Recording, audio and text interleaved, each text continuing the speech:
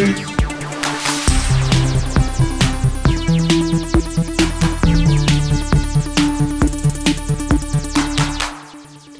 everyone, and welcome to GameFace, episode 252 on Sifted Games at Sifted.net. This is the flagship show of Sifted Games, and we're going to be here for the next couple hours going through the best and the brightest in gaming for the week. Alongside me to do that is Matt Kyle. What's up, Matt? Hey, I did manage to get to play Pac-Man 99 this week, and I pretty much agree with you. I think it is the best of the three. Yeah, I got some pushback in the show comments about that. Some people said I saw. I just don't like Tetris very much, so like I'm kind of biased already. But like, no, I have definitely played Pac-Man 99 more than the other two combined at this point. Yeah, one person commented that they win Tetris 99 all the time, and they didn't think it was luck at all. I don't get it, because you can be playing and you can have your screen all the way to the bottom, and someone just attacks you, and it literally fills all the way up, and you just lose. Like, I don't know. Maybe there's some secret to it. Some people are way better at Tetris than we are. That's all there is to that. I mean, but I'm telling you, Matt, I'm at the bottom. Like, I have no rows. Right, but I know people who can deal with that. You mean with the whole screen filling up at once? Yeah, they have strategies for that. Like, I've seen people get out of that. I mean, I've got out of it like 1 out of 100 times or whatever. But I mean, there is an element of luck to it. But like, if you're really good and know exactly what you can do with those pieces, like 4 moves down the line, no matter what other piece you get after it, like you can do it. I never will. Yeah. The other thing, there's a PS3 controller. The other thing of this week is I got this, which is what is a soundtrack for ActRaiser? Soundtrack for ActRaiser. It's like a symphonic one and the original one. Original soundtrack plus a symphonic re-recording from 2018 and the CD. And then it came with this little card signed by Yuzo Koshiro, which you only got if you're one of the first 250 people. And the art on the albums and on this are by his sister, Ayano Koshiro, who also did a bunch of art design for the East games. Are you going to frame that art? I'll probably do something with it, yeah. It's a traditional like Japanese. I can't remember the name of what this is. It's like a shiseki or something like that. But it's a traditional sort of like autograph card like equivalent thing. So I got to look up like how those are usually displayed, and I'll probably do that with it. Whatever you do to frame it that way.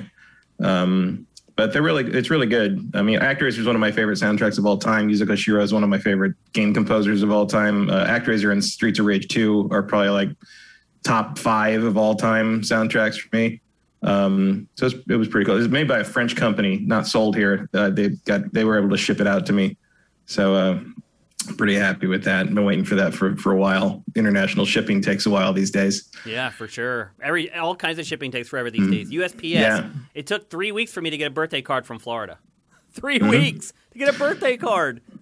And if you don't already, Yuzo Koshiro is a good follow on Twitter. Like, he's very funny. Yeah, he's got a lot of he does like cool behind the scenes, like background stuff. Or like he posts like art and like concept stuff he finds in his like garage and stuff, in a closet and stuff. But it's like, oh, here's like designs my sister drew for Streets of Rage characters that no one's ever seen before. And he's pretty funny too. Like he's a good follow. Well, we're good follows too, Matt. And you can find me on Twitter at Dinfire, and you can find Matt on Twitter at mkeil. That's MKEIL. And you can find Sifted on Twitter at Sifted Games, and that's very handy if you're not one of our patrons or subscribers and you want to know when our content goes up for free on our YouTube channel. If you're listening to this show out on the wilds of the internet on any of the like 6 or 7 podcast services it's on, and you'd like to support us, head to patreon.com/sifted. Before we get going, we've already had a bunch of Twitch Prime. David5807, thank you. McWomble, thank you. Hope you're doing well, man. Corey Film, thank you for Twitch Prime. We've already hit level 1 of the hype train. The show's just getting started. And I also want to mention we got a huge donation from Sifter Stealthy this week. I'm not going to share how much it was, but he gave us a big chunk of money. And I just want to say that I really appreciate and I want to thank him personally for the donation. And if you're interested in donating, maybe you don't want to subscribe. A lot of people don't like services, Matt. Like, they don't want to put their credit card in for services or for whatever reason. If you're one of those people and you just want to help us out and just give us a one-time donation, you can head to sifted.net/donate. Or if you want something for your money, you can buy one of these awesome T-shirts, the Sifted Army T-shirt. We have another design available too. You can get all our merch at sifted.net/store. Pretty slow week in games, Matt, as far as game releases. Some pretty big stories, however, that we're going to talk about in today's show. But I think relief is just around the corner. We have a couple big games coming real soon. Returnal, the new Resident Evil Village is coming. We're going to talk about that in today's show. And overall, May is looking a lot better than April and March were. In fact, this whole beginning of this year has been really kind of bleh. Well, I'll also throw out a game that I haven't gotten to play yet, but I like what I see. I have to wait to play it, but it's called Before Your Eyes. It's an indie game. And essentially, I don't want to say too much about it because part of the appeal is the weirdness of what it is. But essentially, it's a game that it uses a webcam. That's why I haven't played it, because I don't have a webcam for my gaming PC. I had to order one. And it doesn't run on Mac, which is what my laptop that I use for this is. Basically, it uses the webcam, and every time you blink, the game changes. What? The game changes when you blink. How does that work? It's watching you blink. And then while your eyes are closed, the game changes. When you open your eyes, it's different. That seems crazy, because if my eyes are tired, I blink like constantly. Yeah, well, that's part of the game. It seems like a seizure machine, maybe. Well, no, because it changes when you're not there. It changes when you're not looking. That seems nuts, but cool. Yeah, you could do some really cool stuff with it. So I don't know. Rob Manuel recommended it to me and was just like, "Don't read anything about it. Just get it." Huh. And so I did, and then I'm like, "Oh, you need a webcam." I guess I need to read that much. It makes sense. I mean, if it has to detect when you're blinking, you're going to need some. Well, yeah, but I didn't know that until I got it. Oh, because you didn't know anything about it. He said, "Don't read anything," but I don't have a webcam on my PC, so I had to get a cheap one so I can play that game. But it's by the way, Rob Manuel, we talk about him all the time on GameFace. You people are probably wondering who the heck Rob Manuel is. Rob worked with us at G4, and since then he's done all kinds of stuff. He was like a part of the gaming program at USC. He's been a big advocate for indie games. He's done a lot of stuff. But anyway, we talk about Rob all the time, and I just wanted to let you guys know who he was. He's a good friend of ours and a great guy. Yeah, he's the indie game guru. He kind of is. He's kind of turned into that, and bless his heart, because I'm definitely not that. That's for sure. All right, he's in the chat sometimes. Yeah, he watches the show pretty frequently, so he might be in there. Anyway, let's get on with the show. It's time to hit it. GameFace 252. We're going to kick things off with another flip-flop, Matt. We seem to be talking about these at least once a month, where a gaming company does something really stupid. The crowd, the fans freak out. There's a backlash over it, and then they change course. I mean, I wouldn't categorize this as really stupid by any means. No, it's not stupid to shut down the online store of a 16-year-old game system. Like that's not stupid.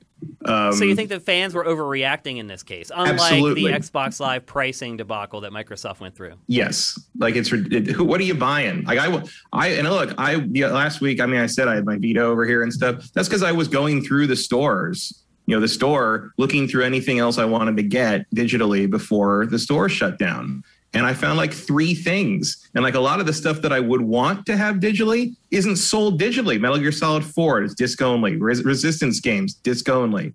Like there's a lot of disc only stuff that's exclusive to the play. Killzone 2, disc only. There's a lot of disc only stuff that like the store is not going to help you with.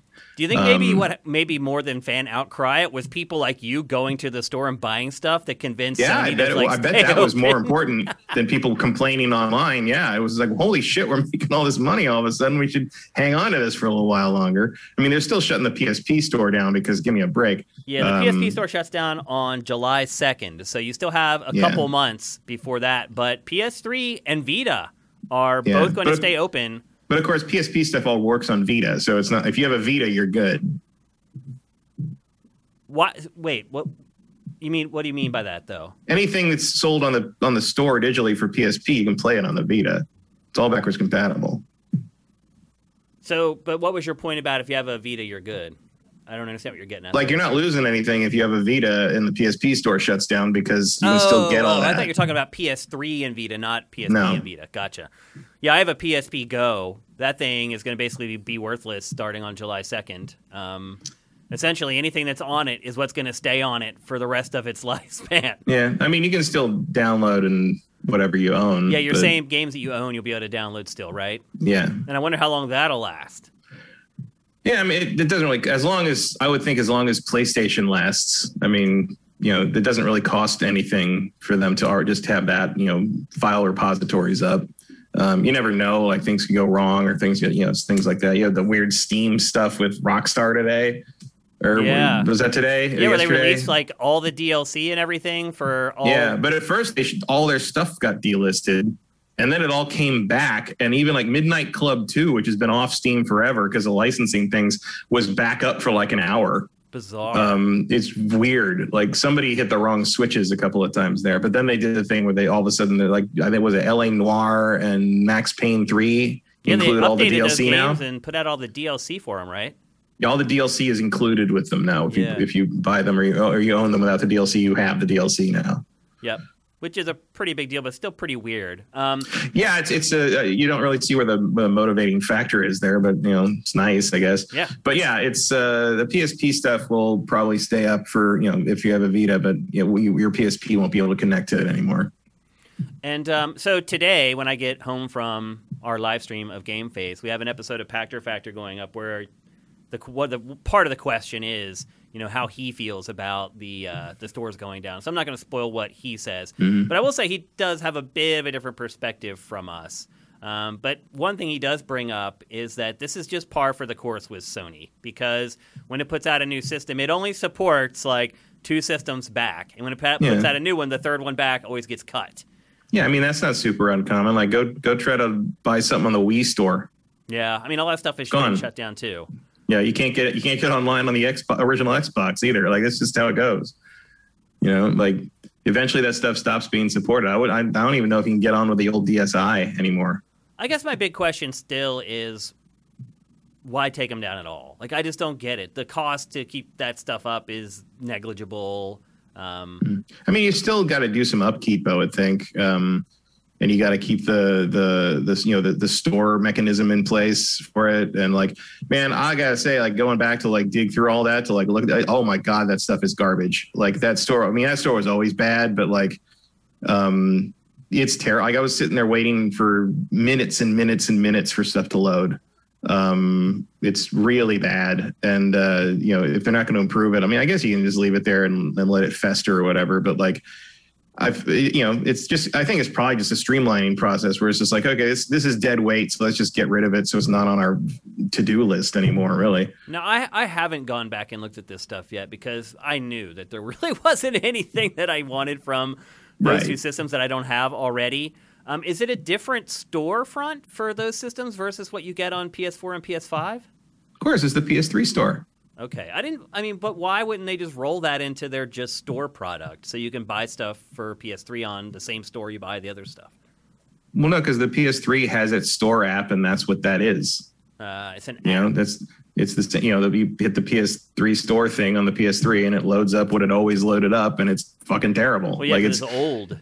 Yeah, it's ancient. I mean, the PS3 is already, but it's just like the whole process is the fucking nightmare. Like, I bought I bought the Metal Gear HD collection, and I bought digital copies of Infamous 1 and 2 because I didn't have digital copies of those. And like a couple other things, indie things that didn't have disc equivalents that I didn't have yet.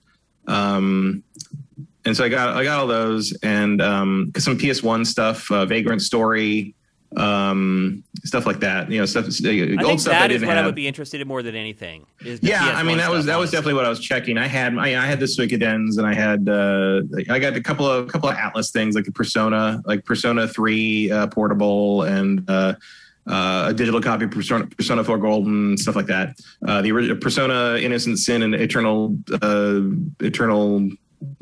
Judgment, is that what it was? The Persona stuff that I didn't have digital copies of, even though I had physical copies. I just wanted to have like a second backup of it, sort of thing. Mm-hmm. And they were cheap. So it didn't matter.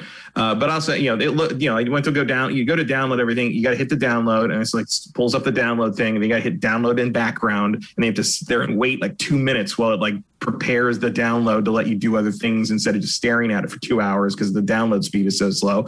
And then after to download all those things, so like the 3 Metal Gear games in the HD collection, and the 2 Infamouses, and like a couple PS2 games and a couple PS1 games. That took 14 hours. Wow.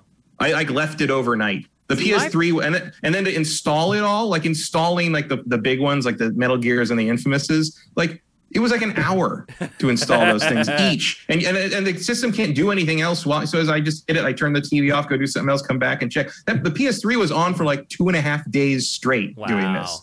Like I packed away my PS3 and my Vita at this point. So I really thought that at this point you could just go buy games for those systems on the same store as PS4 and PS5. Oh no, I don't know why you think that. They haven't updated those stores in forever. I haven't used my PS3 in like 5 years, 6 years. Like I wouldn't remember. Yeah, so why would that? What? I wouldn't remember. I didn't remember it was a standalone app. I don't remember that at all.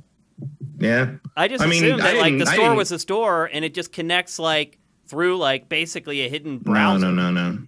Wow. It's all dumb. each platform. It's the same way the Vita and the PS3 have totally different stores when you load them. It's all the front end is different. And the front end, I guess, can only move as fast as the front end was designed to move. Like I would assume that if you wanted to put the work into it, you could make the PS3 store a lot better. A better experience. And then, of course, it's doubly screwed because they removed the ability to buy PS3 and Vita stuff from the web version of the store. So you have to go through the systems. You can't just buy it online and then go to the download section on the PS3 and just say, I want this. You got to go through all the store crap to get it. They might have had a more viable market if they had actually moved all that stuff over to the normal store instead of making people jump through that dumb hoop. Website. Like hell, if I would have probably just gone through the website, clicked on the stuff I wanted, bought it, and then never turned the fucking system on. Right, exactly. Like that's just free money for them. Like so I don't know why they did. And for a while they had there was a backdoor link you could use to still get into the PS3 section, but they shut that down like 2 years, like last March or something. So when do you think they're going to shut these down for good? Because there's a gold rush right now. Which may stop now that they've announced that they're not taking the stores down. But I think this probably buys them like another 2 years. 2 years, wow! I thought maybe end of the year. Honestly, no, they're not going to do that fast. They're going to be they're going to leave it and hope people forgot in 2 years. Huh? Interesting. That's my guess. 1 year is not enough time because it just feels like you're stalling. 2 years feels like enough time to sort of let that cool off and be like, okay, we're just going to quietly do that. And everybody's playing their PS5 and PS5's like going strong and is like, I feel like that's how you're going to do that. And maybe they can have like some kind of part of the problem I think that people had with it was like, there's still stuff on the PS3 that there's no good way to play anywhere else. Like if I were Sony, I'm like, okay, we'll leave the store up and then we'll work on getting the PS3 stuff that's stuck on PS3 playable on the other system, on a modern system, so that if we go to shut it down and people complain, we're like, well, you can play all this stuff. You can play Metal Gear Solid 4 and the Resistance games and all that, and the Killzone collection on PS5 now, or on PlayStation Now, or on whatever they call them if they relaunch it as kind of a Game Pass thing. Like just say, like, oh, that's all there for you to play now on a PS5 and PS4. So you don't really need a PS3 anymore. Not that I would get rid of my PS3, but like that, I feel like that would be my move. Plays all the backwards compatible stuff. So if I really cared about people's opinion on this subject, that would be what I do. Is like I would keep the stores in place to buy myself time to come up with a solution for moving the stuff that's trapped on those systems forward to the modern systems. It is pretty crazy watching the B-roll for Vita though, because it's a crazy system. Like it does. It is. Like I had forgotten half of the stuff that it does. Like, it's amazing. Yeah. But Pactor, in the new episode that goes up today, he uses a phrase that I think is very appropriate, and that is over-engineered. Mm-hmm. It was too much, which made it too expensive, and a lot of the features, like, again, I forgot it even had a lot of these features. Like, It showed the AT&T thing there. I had totally forgotten there was like the mobile version that would connect to like cellular networks. Like a cell phone version. Like the touch screen is just everything's a touch sensitive thing. The back is ridiculous that the back has a touch. Who gives a shit? It's just weird. And I will say, loading it up, I'm once again, even all these years later, impressed by how gorgeous that screen is. It is. I mean, it's an LED screen again, which makes it really expensive. So it just pops. Like it pops in a way that nothing. Even the Switch doesn't. Maybe the new Switch will with the OLED, but like there's a vibrancy to the Vita screen that's just like nothing else. Yeah, it looks like an expensive kit. I mean, it really does. When you pay the money for it, you never felt ripped off when you started messing around with the hardware. It felt like hardware that cost what it cost for sure. The problem was that then you had to spend another $100 on the stupid memory card thing to save anything. Yep. That was really one of the big deals. Is like, if you want to sell me a proprietary memory format that you intend to gouge me on, you got to sell me that system cheaper. That just doesn't work anymore. I mean, no, nobody's. It didn't work then either. Like, it didn't work. Yeah, I mean, but that's when it was kind of transitioning away from quote unquote proprietary memory cards. Right. And it's just like Sony wouldn't let go of that stuff. And it's, you need like an external, a separate, like, micro SD card to do like 3DS or like Switch saves. But it's like, I can get those for like $19 on sale on Amazon. Yeah, they're like SD cards. You can get them anywhere. And you can use that SD card somewhere else. The problem was that Sony wanted to do this. Yeah, Sony did the proprietary thing and would not give us a break on it. Yeah. Which is and never shady. did.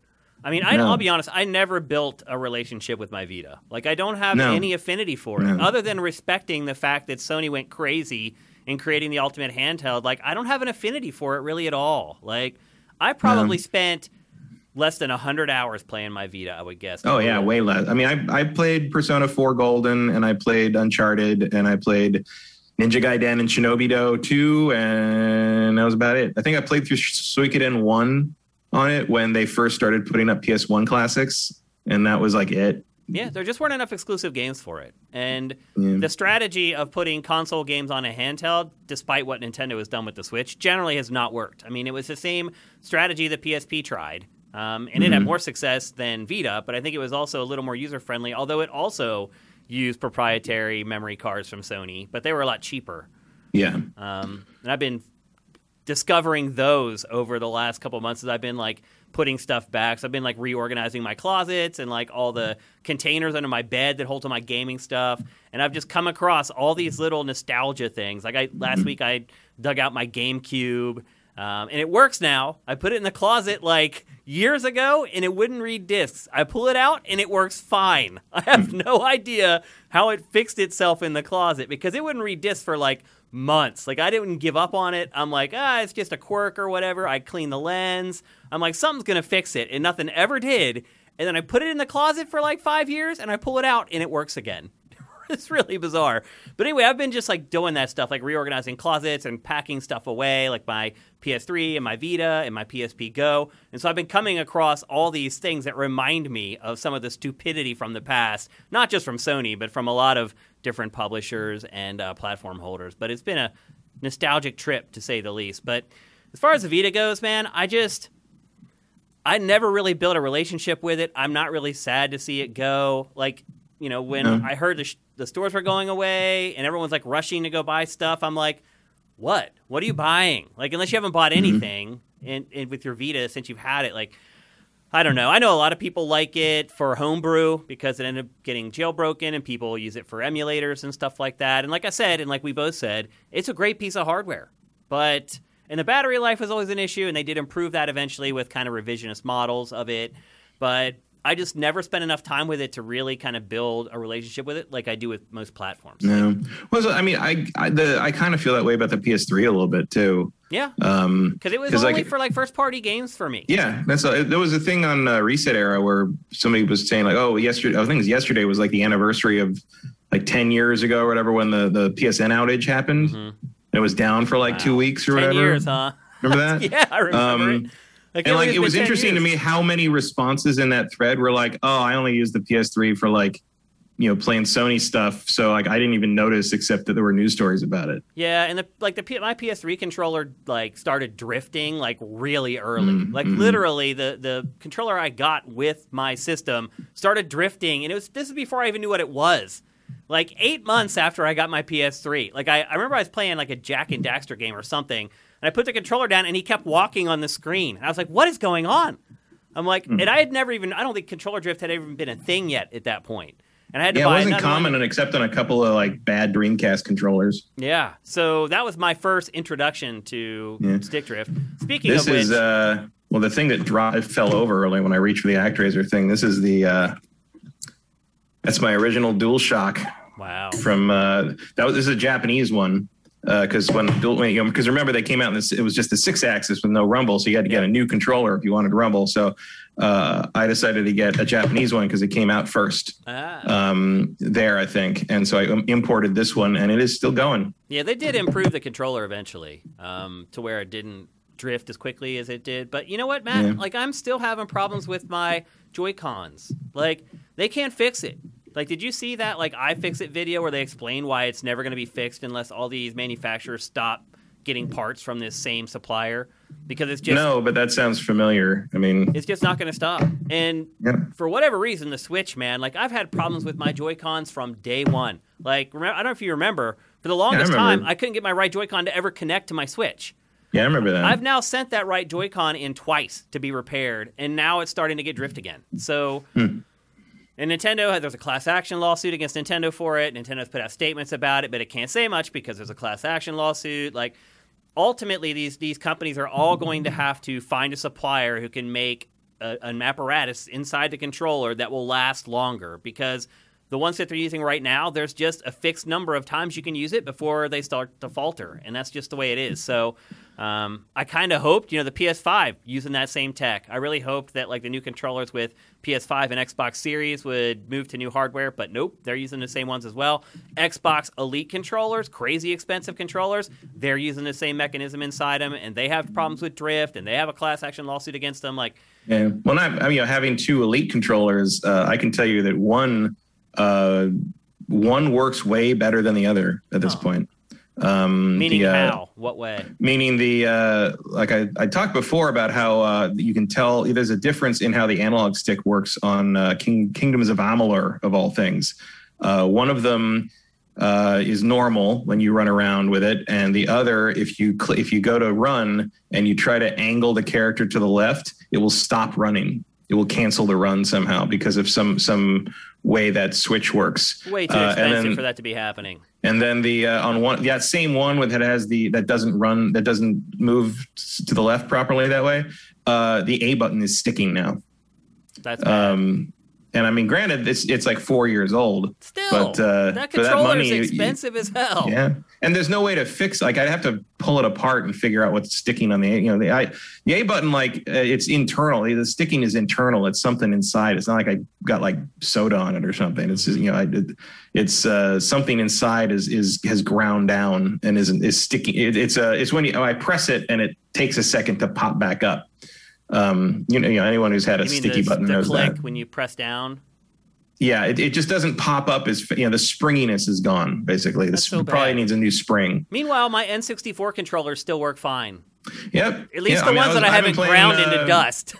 I've been playing Saturn stuff with my 25-year-old Saturn controller from Knights, and it works fine. Still fine. Yeah. I mean, look, N64 controllers had a shelf life too, but I beat the tar out of those things playing Mario Kart 64. The power slide just going ding ding ding ding ding ding ding ding ding for hundreds of hours. And sure, Mario Party. You look like doing Mario Party where you put your palm on it. Where at the end of like a Mario Party game, you just blow all the dust out of the analog. And that happens, but those controllers still work. In fact, I liked my N64 controller that I got with my system the most, the gray one that I got with it. Because the stick was so loose, I could just power slide in Mario Kart like a beast. So it's a different kind of wearing out. But I didn't do that with the analog stick on my pack-in controller. Eventually stopped working right, so I got a black one, and that black one I still use today. Like it's like you said, it's looser, but it's not like it's bad. It's like it's broken in. Yeah, it's my GameCube controllers all still brand new, basically. Yeah. And it's all like. Yeah. it's like you use another N64 controller. It doesn't feel right because you're used to the weird quirks of how that one you used forever works. It's like everyone's own controller was very personal. I would take my gray one to my friends' houses to play. I would pack it in my bag with my records, and I would go over there and I'd plug it into their N64. Mm-hmm. It's pretty funny. But it's all different now. Everyone's using the same parts, and so if those parts are bad, it's all going to be bad. It's kind of like last year, I got for Christmas this past year, I got a 4K receiver to route everything into, so I could just send one HDMI 2.1 cable up into my new TV. And it had a bad chipset in it for HDMI 2.1, and every receiver that was released last year used that same chipset, and none of them can pass through 4K 120. So I ended up returning my Christmas gift, my big gift that my wife got me for Christmas last year. I'm waiting for the new ones to come out, and they're saying that they're using a new chipset, so it looks like I'll be getting a receiver here in the next 3 months or something like that. So it sounds like they fixed it, but it doomed a whole year of receiver releases for all the major companies. So, it's not unique to gaming. It happens all over electronics, but it's a bummer. And hopefully something they'll get fixed, like they find a better part supplier for this stuff, but it is what it is. So anyway, rest in peace, Vita, or really rest in peace, PSP. It's done. And Matt, you think 2 years, I think quicker than that, because what I think is going to happen is this gold rush is going to subside. Everyone going rushing to get these games, especially now that they've announced that it's like going to be extended or whatever. And I think the sales are going to flatline, and Sony will wait like 6 months, something like that, and they'll be like, okay, I think we're in the clear now. Because at that point, if you haven't went and got the stuff, like you're not going to go get it. Like, yeah, I think that's too soon. Like it doesn't. You're right in that's how the statistics will play out. But if they do that, everyone's be like, see, they were lying. They're just barely waiting to pull it. They're just going to get more bad press from that. So I think they're going to wait a substantial amount of time for a cooling off period and then try to pull the plug again. And hopefully in like a year and a half, 2 years, nobody cares anymore. Yep, could be. I don't know why anybody cares now, I don't frankly. Either, I don't, but I don't begrudge anyone for it. Maybe somebody just got a Vita or something, and they're like, oh, man, I just bought this thing, and now I just got this for $5 at a garage sale. What am I going to play on it? Holding on to a Vita might be a good idea, though, because they didn't sell too many of them in the U.S., and so they might be worth some money eventually. So I would not recommend selling your Vita. I would hold on to that sucker and take as good a care of it as you can. Like, mine's already packed up, all wrapped up in its protective wrapping. I always keep all the packaging when I get systems. That way when I'm done with them, I can pack them right back up and they look brand new. 20, 30 years from now, that Vita might be worth a little bit of cash. So make sure you keep a hold of it. Don't sell it. All right, let's move on. We're going to talk next about something that makes me very excited, Matt, as an older gamer who sometimes feels like he's on an island. Because I'll just tell you, at my age, when I talk to people and they discover that I really love games and I'm really into games, and I have a company that's a gaming company, and I review games and I do podcasts about games, they look at me a little cockeyed. Still, after all this time, there's still kind of this stigma around, like, at a certain point, you got to move on. I think particularly for people our age, it's like people look at us, there's like no way people that age play games. Well, the good news for us, and for the industry in general, I would argue, is that we are not alone, Matt. We are not on an island. Gaming among people our age is essentially exploding right now. There was a report this week based on a study from Global Web Index who talked to 19,500 people, and they discovered that gamers aged, and this is actually even far out of our age range, gamers aged 55 to 64 has grown 32% since 2018. They also found that 24% of grandparents see playing games as family time. So we're slowly seeing the stigma, the stereotypes about gaming being blasted away. And you might guess, well, how much did the pandemic have to do with it? It did have a lot to do with it. And really the big boost is in mobile gaming. MPD reported that the number of mobile gamers rose 17% year over year in 2020. And anecdotally, I would say that that's probably accurate, because most of my friends who are my age who play games or still play games are mobile gamers. Like when I talk to Pactor before or after we record Pactor Factor, we're just having just a conversation as friends or whatever. He never talks about console games that he plays. He always talks about mobile games. And a big part of that is that a lot of the mobile companies he's responsible for at Wedbush, So he has to know what they're doing, and he kind of has to play their games to see how they're monetizing them. And then once you learn how one company does it, when you're looking at another company, you're like, are they following best practices for that? Is it going to work? Is it not? So I get why he plays a lot of mobile games, but he does. Like, he still doesn't have a PS5. He's still really pissed off that Sony hasn't sent him one. Every time we record, he goes on that tirade. Like, I left it in the show the first time. But now I cut them out because people have got it. Like, he's mad that Sony didn't send him a PS5. But every time he complains about it. And I don't know if it's become like this rebellious thing where he's like, I'm just not going to play console games because they don't care about me, so I'm not going to care about them, and I'm going to play my mobile games. I don't know. But I think more it's a mixture of the fact that he enjoys mobile gaming. And he's tried to get me to play like Empires. He can also afford it. Yeah, he can afford it. And he's a whale. He can whale the hell out of it. And he is a whale. Like, for instance, he's tried to get me to play Empires and Puzzles 50 times, maybe more. I can't tell Matt, he's so desperate for me to play the game that he has offered to give me $200 and deposit it in my account so I can buy, like, Warriors or whatever. And then the crazy part is he's been talking to Brent, our old site architect, the guy who built Sifted. And now Brent is like hitting me from the side. He's flanked me, and he started to come at me about Empire. And it's just like, it's a match 3 game. Like, I've played a million of these games. Like, Pactor like tries to sell it to me. I'm like, Pactor, man, like, have you ever played Puzzle Quest, bro? Like, did you miss that whole thing like 11 years ago when match 3 was actually kind of fun and cool? What was the other one we played at X-Play? Zookeeper? Remember we used to play that head-to-head on like the DS or whatever? Everybody would sit around and play it. Like, I've went through that, bro. Like, I've done the match 3 thing. But anyway, the data does seem to back up that a lot of these older players are, in fact, playing mobile games. How do you feel about that, Matt? Do you think that really is an accurate reflection on the gaming industry to say, 32% increase for 55 to 64 in gaming? Or do you look at mobile gaming as kind of like this other thing? I mean, it's a third pillar, I would say, of the industry. Like, I don't think of it as the same kind of games, really, because I don't play a lot of them. I think of mobile and PC and console, basically. Okay. Those are kind of the 3 things. At one point, there would have been a handheld as well, but that's obviously gone outside of what the Switch can do.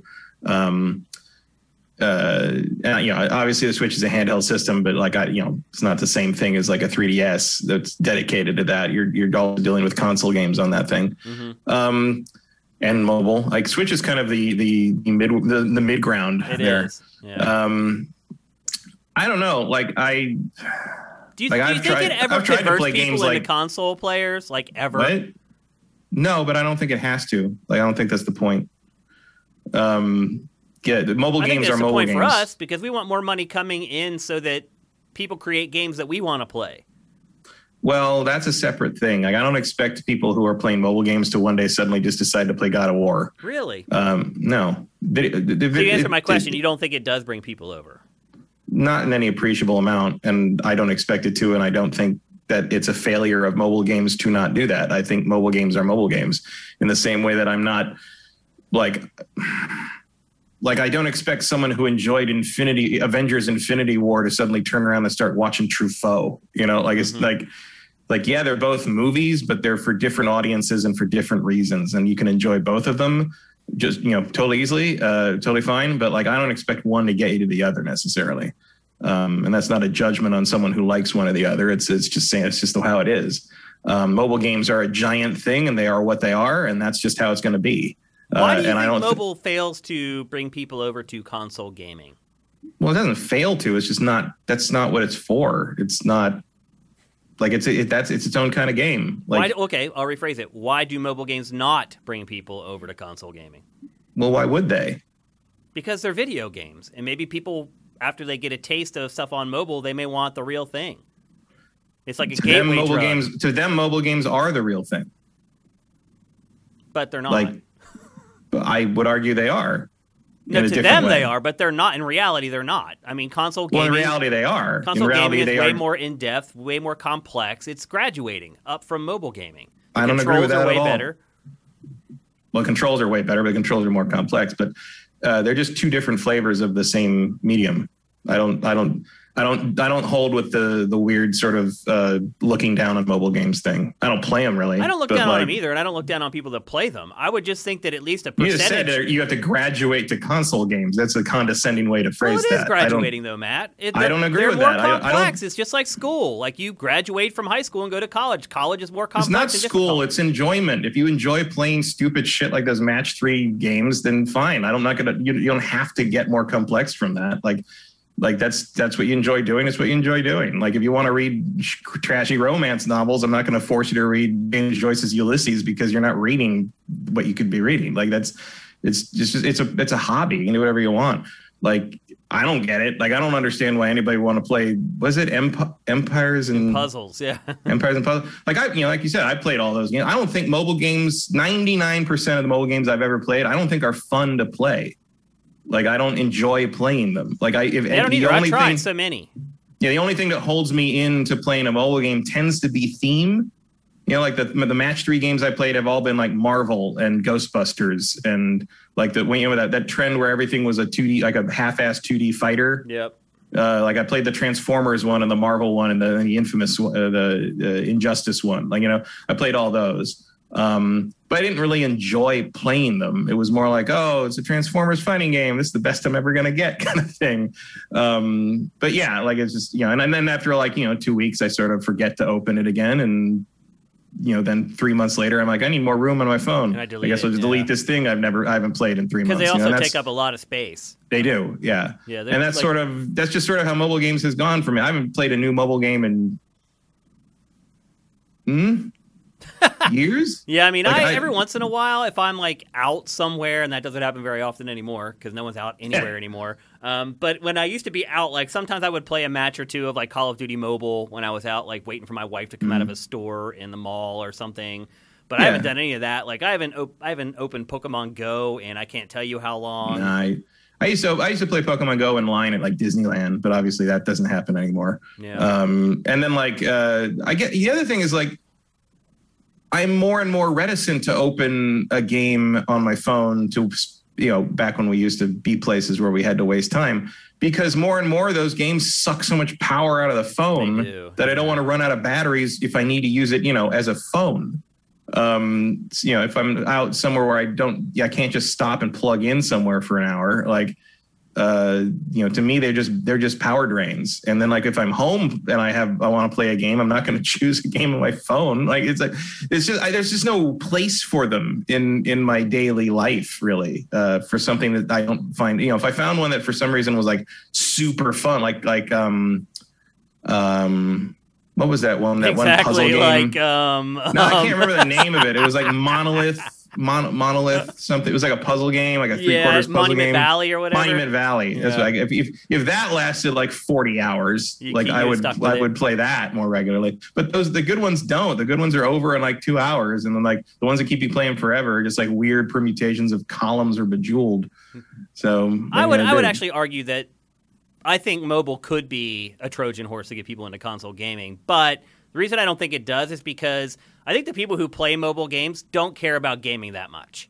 I think they know what it is. They know there's console games out there that are more complex. I think they don't want that. I think they want quick, short diversions. They enjoy diversions. what mobile games are. Also, mobile games don't want to do that for the most part because they want you to play the mobile games. Like that's where they make their money. Like whatever the I can't even remember the names. Like PopCap, whatever. Who the hell makes big mobile games now? I don't remember. The people who make Ebony or whatever, Clash of Clans, or whatever, don't want you moving on to like Civilization 6 or Age of Empires 3 remastered. They want you to keep playing Clash of Clans. Yeah, I mean, I don't think that the developers would intentionally try to turn their games into a Trojan horse. I just think that it could happen, but honestly, I just think people that play mobile games are happy because the system's free. They already have the phone. And so they don't have to spend an extra $500 to play the games. It's just there. Somewhat. It's also just some people just don't want to, a lot of those people don't want to make a big deal out of, setup stuff and have a console in the house. And, like my mom doesn't play mobile games, but she did play DS and 3DS games for a long time. Mm-hmm. She tended to play strategy games and mysteries. Like she liked Phoenix Wright and like the Hotel Dusk and puzzle stuff. But she would never have a console because that's just not what she does. Is not what she wants. She wants to lay on the couch and have a little thing in her hand where she does like crossword puzzles or solves mysteries and things like that. And that's it. Like she doesn't want the bigger experience. It's not what interests her about it. Yeah. So that's just sort of how it goes. Yep. So kind of circling back to the topic of this discussion, which is older people now playing games. Do you think that maybe the number is even bigger, that the vast majority of these people who are supposedly now gamers are really mobile gamers? I guess. I mean, I think a vast chunk of or Switch what we players would call gamers are mobile gamers. Yeah. It seems like we're in the minority now. Like there's more mobile players than console players. I mean, theoretically, I guess there's, I don't know. Like, I know early on there was a lot of like pressure from like console and PC players to keep the mobile game population separate when you estimated how many gamers there were. But like, I think that battle is lost, and rightly so. They're all just games. I don't care. I don't care what you're playing them on. I don't care if it's Empire and Puzzles or Stellaris. Like, you're still playing a video game. I mean, I do care because I would rather them be playing PlayStation, Xbox, or Nintendo games because then those companies make more money and they make more games for people like us. So I'd rather people enjoy themselves. I mean, I'm not like the person who meets a friend and he's like, oh yeah, I've been playing this turn-based RPG on my cell phone, and I'm like, oh, you idiot, like you should be playing whatever. But I will say like, oh well, there's this game I've been playing that's a lot like that on my PlayStation 5 or I present the option to them. Right. But they're usually not interested. If you'd like to spend a mere $600 exactly after getting lucky enough to get a pre-order on a non-existent retail item, it is a hard sell. I mean, it is a hard sell for people that are happy playing mobile games, and I do think that's the real trick, is that like everybody's already got the device. Yeah, like that's why it's so big. Is like it's already in your pocket. That's what I was saying. You don't saying. need to sell anyone. You're gonna have a cell phone no matter what, and it just so happens that it also plays games, and it just so happens that those games are starting to get pretty good. Like, you can't see it, but we're watching B-roll of Call of Duty Mobile right now. And, like, if you watch the B-roll of this game, it's hard to tell the difference between, like, this and whatever I'm playing in Cold War right now. So, the line is starting to get a little bit blurrier, and I think it's just going to be even more difficult as time goes on to convince people that it's worth spending $600 on a console if they have this thing in their pocket that they're going to have anyway. And they're just playing games on that. So one thing I will say before we move on is if you are an older gamer, and man, if you're in that 55 to 64 group, God bless you. I'm going to be there someday. I'm not going to go to mobile gaming. I can tell you that much, Matt. I'll be a console gamer until the day I die. Well, the as Gen X ages into that, that's going to change. Like we're not going to suddenly turn into Clash of Clans players, wherever the hot game is now on mobile. I don't pay attention to that shit. Yeah. But we're still going to play our thing. I know, like, I have a friend who's been playing games forever, and he's our age, but like, he has been stockpiling JRPGs for years. And I'm like, how come you never play any of he's going back to like the PS2 days. And I'm like, how come you never play any of the JRPGs you buy? He's like, I'm saving those for when I'm too old to play action games. Play action games. That's a good idea, actually. That makes sense. But what I was getting at is if you are an older player, and when I say older, I mean like 30 plus. To me, that is kind of an older player in today's day and age. And you're looking for a community full of older players just like you, and you can't stand the comments on YouTube, and you can't stand dealing with all the trolls on Twitter, come to sifted.net, SIFTD.net. The average user, or the average age of the user on Sifted is 37 years old. It's a bunch of adults who love games just as much as you. It's a great community, and we're waiting for you. So come on over. Set your SIFT ratings, get your custom feed of content so you're only seeing exactly what you want, save your ass a bunch of time, and come talk about games with a bunch of adults just like you. So this is encouraging. Do I think that this bump is going to help Sifted? No, because as we said, most of these people are mobile players. Mobile players generally don't go online to look at information for new games. This has been a conundrum for traditional gaming websites for a long time. It's mobile gaming and esports. How do you get esports people to show up to your website? You can't. How do you get mobile gamers to show up to your website? You can't. We tried to crack that code. At Game Trailers, we did like these crazy, like we had this list of top 100 mobile games, and we were going to build this product where if you're a mobile gamer and you could say, oh, well, I like Bejeweled, or I like all these match 3 games. Well, here's all the other match 3 games. Or you like this turn-based RPG. Well, here's all the turn-based RPGs you might like. Nobody cares. Mobile players, just like esports fans, only care about what they're playing or the game that they really like and they like to watch. It's the same deal in both markets. Trying to drag those people to a traditional games website is pretty much a fool's errand. Esports, trying to cover esport, it's pointless. Everyone, if you're a League of Legends fan, you're going to riot.com. That's all there is to it. And that's the way it is. So the publishers and if you're a mobile player, you are basically getting your next game recommendations from whatever pops up on the Google Play Store or the Apple Store. Yep. Or from the ads that you're getting in game. Yeah, ads as well. Yep. Or like, those ads they run on football and everything, they work. They do. That's how Clash of Clans mobile game blew up. Ads, it looks so cheesy and so corny. And there's still, I still get those stupid ads for Ebony and all those things. Yeah. The ones that really bug me are the ads you get on like Facebook and stuff that are they're like weird puzzle things where you're trying to like help somebody like not avoid the lava and get the gold. No or, like, one can do this, can you? Yeah, can you? But like the games aren't that. Like they're just match 3 games, or they're just like they have nothing. And I'm kind of like, and people keep always saying in the comments, and I think there is like, if someone would actually make the game these stupid ads to make you think the game is, you'd probably sell a lot of copies. Yeah, because Candy Crush, I mean, it's the easiest genre to create, and it's the genre that makes the most money. I mean, my mom will play Candy Crush. She won't play any other video game. Pac's wife will play Candy Crush. She won't play any other video game. So I get it. But false advertising on social media, that's just dirty. So there you go. The average age of the gamer is getting older. And inevitably, look, a small percentage of those mobile gamers will start playing console games. Not a lot, but some. And that's good for all of us because it just means more money into the industry, or the part of the industry that we care about, which means more great games for us. All right, let's move on. We're going to talk next, get my notes here, about Naughty Dog. Naughty Dog's very elusive, Matt. They don't do a lot of interviews with the traditional press. In fact, very little, if any.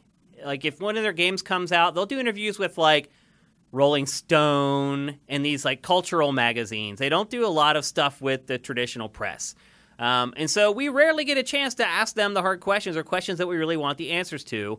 When they talk to, like, a magazine or whatever, like a Rolling Stone, for example, like, Rolling Stone's not going to ask them questions like, what other games do you have in development? Is this old franchise coming back? They're going to be like, so they're going to talk about the transition from video games into the HBO show and stuff like that. So we rarely get a chance for gamers to interview Naughty Dog. But that all changed this last week because Ted Price was on a panel with the co-head of Naughty Dog, and his name's eluding me right now. Is it Evan Wells? And that's Insomniac.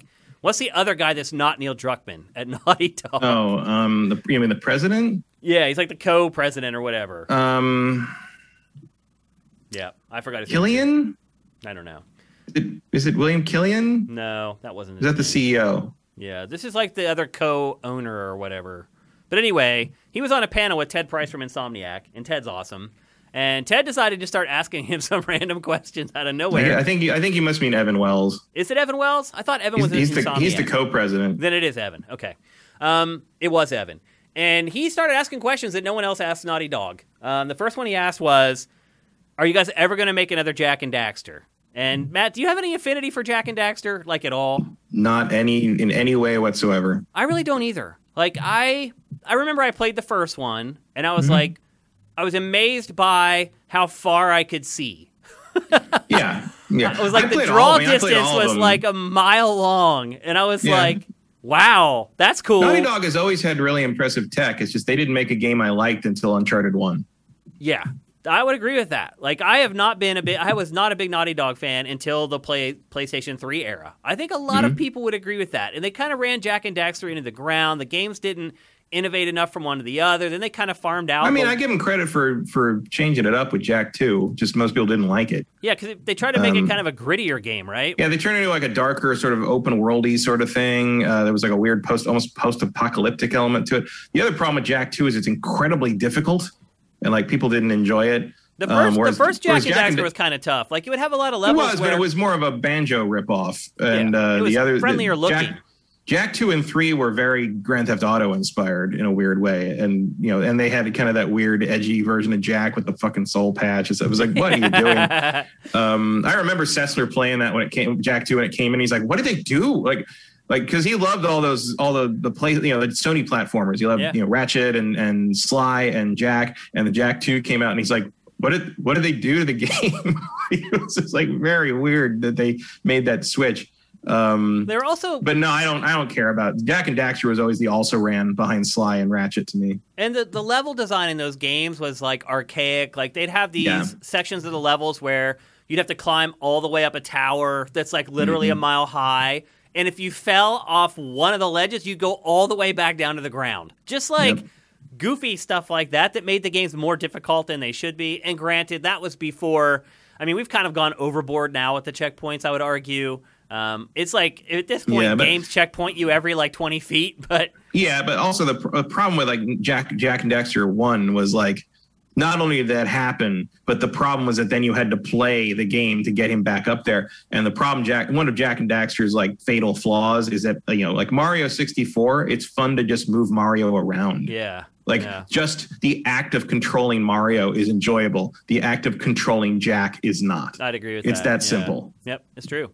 Part of it might be because he's really tall. I mean, I hate to say it, but character size makes a big difference in how they feel to control. He's long and he's lanky. He has long strides. I think it limited how accurate they could make the controls feel in his games. Yeah, I don't know what the deal is, because like you go back to Sly Cooper 1, Ratchet 1, and Jack 1.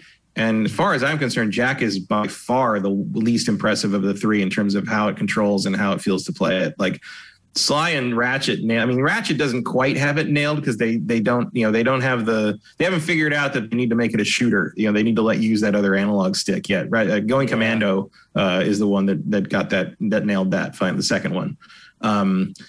Going Commando is a bit of a revolution, and then it's like, oh, they figured it out. Yeah, like it's a third-person shooter. What it needs to be. It's got platforming elements, but the shooting needs to be forefront. And they're trying to make it too much of a Mario 64 clone in the first one, so that doesn't quite work. But it feels better to play Ratchet than it does to play Jack 1, I think. Yeah, I actually went to Insomniac before they released the first Ratchet game. And it was like a big studio visit that no one even knew what we were going there for. They wouldn't tell us. And we showed up there, and they put us in a room. Go see the developers of Disruptor. Yeah, wow. Like at that point, like Insomniac wasn't a huge developer at that point. No, they only made that one PS1 game. Well, they had made Spyro before that. Oh, right, they did Spyro. That's right. Yeah. I always forget they started Spyro. But they had kind of disappeared. And they're like, oh, you're going to see the developer of Spyro. And I was like, Spyro's okay, all right. And they brought us all in. It was probably only like 15 journalists or whatever, into this huge room. And the whole room was full of N64s with Conker, Super Mario 64, Banjo-Kazooie, Banjo-Tooie, like 20 kiosks set up with just the N64. And I was like, wait a minute. We're at a Sony first-party studio, and their whole studio is full of N64s. And then they debuted Ratchet for the very first time. And I will say this, it blew my freaking mind. What it was doing with, like, the nuts in the bowl. I mean, at that point, like, just the tech alone for the game. Like, in fact, when they started that presentation, Mark Cerny started the presentation to talk about the tech behind the game because he had built the engine just for Ratchet. And then they showed us the game, and I was like, oh, my God. Like, I think you can even go back and look on GameSpot and see, like, my preview from that event, and it was, like, glowing. And I remember coming back and like, Greg Kasavin trying to tell me to tone it down, and I'm like, I'm just telling you, dude, like, this isn't hyperbole. Like, the game really looks this good. Like, I'm not going to end up looking like an idiot when I publish this and people see the game. I guarantee it. And he's like, just tone it down. So I did. He taught me a lot of valuable lessons, Greg Kasavin. I'm very thankful for having him as kind of a mentor. But anyway, Ratchet, right from the get-go, was a superior game to Jack. And but there are a lot of people out there that still want to see a new Jak and Daxter game, and I think a lot of people have seen what Insomniac has done with Ratchet, particularly Rift Apart, which just looks mind-blowing right now. And I think so a lot of people are like, okay, what could Naughty Dog do with something like that at this point? So Ted just straight up asked him. He was like, are you guys working on a new Jak? And he was like, no. We are not working on a new Jak. He's like, and I think his statement was, I know this is going to upset some fans, but no. We are not working on a new Jak and Daxter. And then he went on to say, unsolicited, that we're working on 3 projects right now, all of which are new IP. Exactly. That's crazy. He also admitted that they have struggled working on multiple projects at once. And that is something that they're trying to fix right now with kind of these new projects that they're working on, is figuring out a way that they can manage developing multiple games at once, because I'm sure they're sick of releasing a game every 7 years, just like everybody else is sick of them releasing a game every 7 years. And I'm sure Sony's getting sick of their output as well. What would you like to see Naughty Dog work on, Matt? I don't know, something new. Well, we're getting that. They said it's all new stuff. But what genre would you like to see them go into outside of like the action adventure-y RPG-ish stuff? Oh, I wouldn't. I want them to keep doing what they're doing. Oh, really? So you want to just keep making games in the same genre? I want them to do what they're good at, yeah. Wow. So you just want different settings, different characters? I joke about it, but I don't actually want Uncharted kart racing. Like, that's...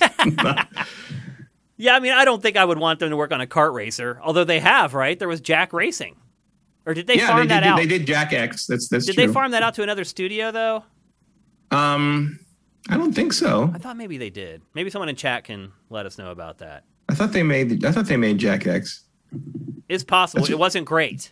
I remember that. Yeah, they developed it. That was them. Oh, they did. So they've done it before. It wouldn't be an anomaly for Naughty Dog to make a racing game. Although I agree with you. That's it would be an anomaly. That's the last thing I want them working on.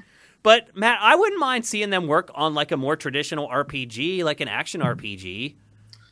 I mean, I guess like they could do something like that. I mean, I feel like like in a fantasy setting, even like it doesn't have to be like modern. Well, didn't we see like that concept art from that one guy who like worked on something for them? That's right. That's right. So like one of those projects is probably that, right? Yeah, probably.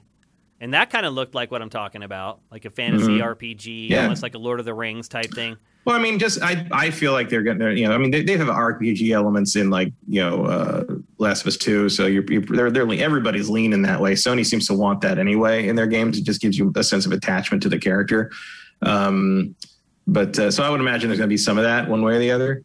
I don't know. I guess I'd like to see them take that looked good. Like that one picture looked cool. I mean, I guess I wouldn't mind seeing them take a crack at some kind of more sci-fi thing. Like a Mass Effect style thing. Yeah, I'd like to see him do high fantasy, sci-fi, and then a game almost like GTA. Not a satirical game. It's like funny like GTA is, but something set in a modern day where the world hasn't ended. Because the way they look at characters and writing, I think that can be extrapolated across any setting and it make the game compelling. So I just want to see Naughty Dog explore settings, themes, and I wouldn't mind if they do expand more into a more traditional RPG instead of just kind of having like the action adventure with light RPG elements that has kind of been doing all this time. I think the things that Naughty Dog are good at are things that can be placed on almost any template and will instantly make it better.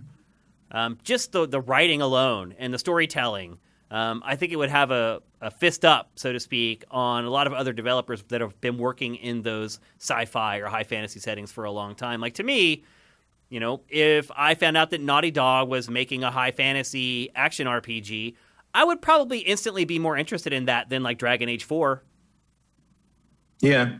I mean, I'm interested in Dragon Age 4 in the sense of, like, can BioWare save itself? Right. But there's that kind of there's a nail biter in that regard. But like, I mean, I'm not. But look, I've never really liked a Dragon Age game, so I'm skeptical. But we'll see. I was just using that as an example, though. It's kind of one of the RPGs on the horizon everyone's looking forward to, and I would be more excited. I guess the only other thing that would be on par in terms of like scale would probably be Starfield. Yeah. Not that we know that much about that either, but. Or like, I don't know, whatever Obsidian's working on, that Avowed maybe. Yeah. But I'd rather see Insomniac. I'd rather see Naughty Dog take on. I'd rather see them take on something more action oriented than Skyrim and those, but not like a Skyrim. I don't want a traditional WRPG out of them. I want more of a action adventure that's heavy on the RPG elements, I guess I'd say. The other thing about Naughty Dog to me that sets it apart, and again would make it successful working on just about any genre and any setting, is that there are no sacred cows. In their games, there's no characters that you feel safe are going to survive the game. I would argue that Game of Thrones built its audience on that, because in Game of Thrones, no matter how much they build up a character, like a lot of like The Walking Dead, you can always tell when someone's going to die because they'll do a full episode about that character the week before, and then they die in the next episode. And there's always a build up, and it becomes obvious. With Game of Thrones, you just never knew what was going to happen. Like your favorite character, who everybody loves and everyone's posting memes about on social media, that character could just get his head chopped off. And I think that unpredictability... Except Tyrion. Right. I think that unpredictability from Game of Thrones, I feel like Naughty Dog has that aesthetic in its storytelling and its games as well. And I just think it's just compelling to me. And I think that sort of aesthetic works across any medium, really. And I think it also works across any genre or any setting in games. So anything that Naughty Dog works on, I think at this point, is just going to instantly pop up like the hype charts just because of, how good its games have been. I definitely don't have the skepticism towards them at this point the way I would have for almost anyone else. There's not a lot of developers out there where it's like, we're working on this thing, and I'm like, in. Right. Like, whatever it is, I don't care. Trust. I'm in. Yeah. It's like maybe them, Insomniac, Sucker Punch. They're all Sony studios. It's true. Sony Santa Monica. Yeah, Sony Santa Monica. They're all Sony first party, which is why PlayStation wins. There was a time CD Projekt RED would have been on that list, but not today. Yeah. We'll get to them in a little bit. I guess From Software, like they haven't made anything I haven't liked in like 12 years. Yeah. There aren't many. I mean, even Nintendo throws out a turd every once in a while. Yeah. Also, I tend to not be super clear on who's making what at Nintendo a lot of the time. Like, it's both because they don't really publicize their internal development teams very much. You gotta dig for that, and there's so much like kind of cross supervision by the big people over there that it feels like somebody's got their hand in other things no matter what's going on. We just got an update. Derek Chauvin found guilty on all 3 charges. Yeah, I saw that. Wow. Excellent. We don't usually talk about stuff like that on GameFace, but no, but that's a big deal. That's a big deal. Thank God. I figured because the 12 hours of deliberation for a delivery of a murder case verdict is very fast. I was very nervous when they didn't just come back after 2 hours. That's never going to happen just because of procedural. Somebody murder somebody on camera. Like, right, but procedurally, you can't do that fast just because of what. But like that fast I was like, okay, either to get a unanimous verdict that fast has to be generally. It's like, okay, yeah, we watched that on camera. Justice has been done. And it needs to happen a lot more often going forward. Accountability has been held. Now do Adam Toledo. Yeah, there's a lot more to go. But anyway, a little bit of justice today, which feels pretty good. Matt, so my question becomes with Naughty Dog, how much, we talked about it last week, Sony's in the Neil Druckmann business. Yeah. How much of Naughty Dog's success do you think comes down to this one guy? And if it is a lot, which I have a feeling you might say it is, how does that work when you have 3 games in development? Is there enough of him to go around? Well, first, I don't think it is all him that much, because Amy Hennig built that company as we know it today. Yeah. Out of the Uncharted games. Certainly, it's kind of risen to superstardom on the back of Last of Us 2 now. So Druckmann's in the driver's seat, and he is certainly, in terms of I assume he and Cory Barlog are probably held up as the pinnacles in Sony. They're the favorite children. They're the ones that Sony's pointing to all the other devs and being like, why can't it be more like Cory and Neil? I think they're the gold standard for them. In terms of I don't know how much Neil hands-on works with stuff like Last of Us versus like Lost Legacy versus whatever's in development at the same time. It seems to me that as a writer and the director, he's probably very hands-on daily with what Last of Us 2 was. You can't really do that with 3 separate projects. Right. But I assume that he has people in the company that he considers to be just as good as him in terms of knowing what he wants and what he do and what should be done. So I feel like if he wasn't confident that he had people that could run things properly in his as his secondaries, his right-hand people, he wouldn't be agreeing to this expansion. I mean, look, based upon what we've learned about Sony over the last 3 weeks. Sometimes you don't have a choice. Like they're just going to come in and just lay the hammer down. Neil Druckmann does have a choice. Yeah, I mean, or at least he has the power to guide how it happens. So we'll see. It might hit a point where you're sort of like really paying attention to which one is his baby. Which project is his baby, and which are the two that he's sort of supervising. You know what I mean? Yep. I assume that in this scenario, there will be probably one that he focuses on more, and whether that is the one he's most creatively excited about or the one that needs the most help, I guess we'll see. But it's a move, it's a power move, both for Sony and for Druckmann. We just have to wait and see how it turns out. Yeah, I'm excited. You're kind of sitting there waiting for Naughty Dog to make its first bad game. Like, even though I don't like Uncharted 4 a lot, I would not call it a bad game. I just don't like it. I think that would be a huge stretch to call it bad. You may not like it. It may not be your cup of tea, but but you're still looking at something that is production value wise on par with the other things they've made in the modern era. Yeah. You can't really, you can say like, oh, I'm not into it. But it's not the same thing as saying like they made a bad game. Like they made a game that doesn't work. They made a game that isn't up to their standards. That's not true. Speaking of which, how do you feel about no new Uncharted coming? They have 3 games coming and not one of them is Uncharted. Well, we knew that. Especially with the rumors that, whatever the next move in the Uncharted franchise is going to be, it's not going to be Naughty Dog. It's going to be maybe that San Diego team they're setting up or something. Look, to me, Uncharted is over. Like I don't really expect anything more out of Uncharted. If the Sony San Diego team or whoever they get makes, or whoever they make it, another Uncharted makes one and it turns out to be good, great. But I'm okay with putting Uncharted to rest personally. Yeah. Well, you didn't like Uncharted 4. I did. No, I like The Lost Legacy though. I would, I'm down with more of that. But again, I feel like they did everything they need to do in Uncharted. Really, like it's. Like, I don't know where you go from there. It's the story's kind of been told. Nathan Drake's story has pretty much been told. I guess you can continue with some of the other characters. I wouldn't mind like a Sully prequel or something. Yeah, I would be totally down with that. He's a great character. But I mean, you kind of have to continue because they're planning to make a movie franchise. So, you're gonna, the rumor is that Last of Us remake was going to be basically trying to align it with the Netflix show they're making. Uh-huh. So there's probably going to be a wing of Sony games now that are sort of companion pieces to their movie and TV projects. So that's probably where Uncharted will end up. Kind of cracked the window open to what you can do with Uncharted going forward. It had all basically new lead characters and female lead character. Yep.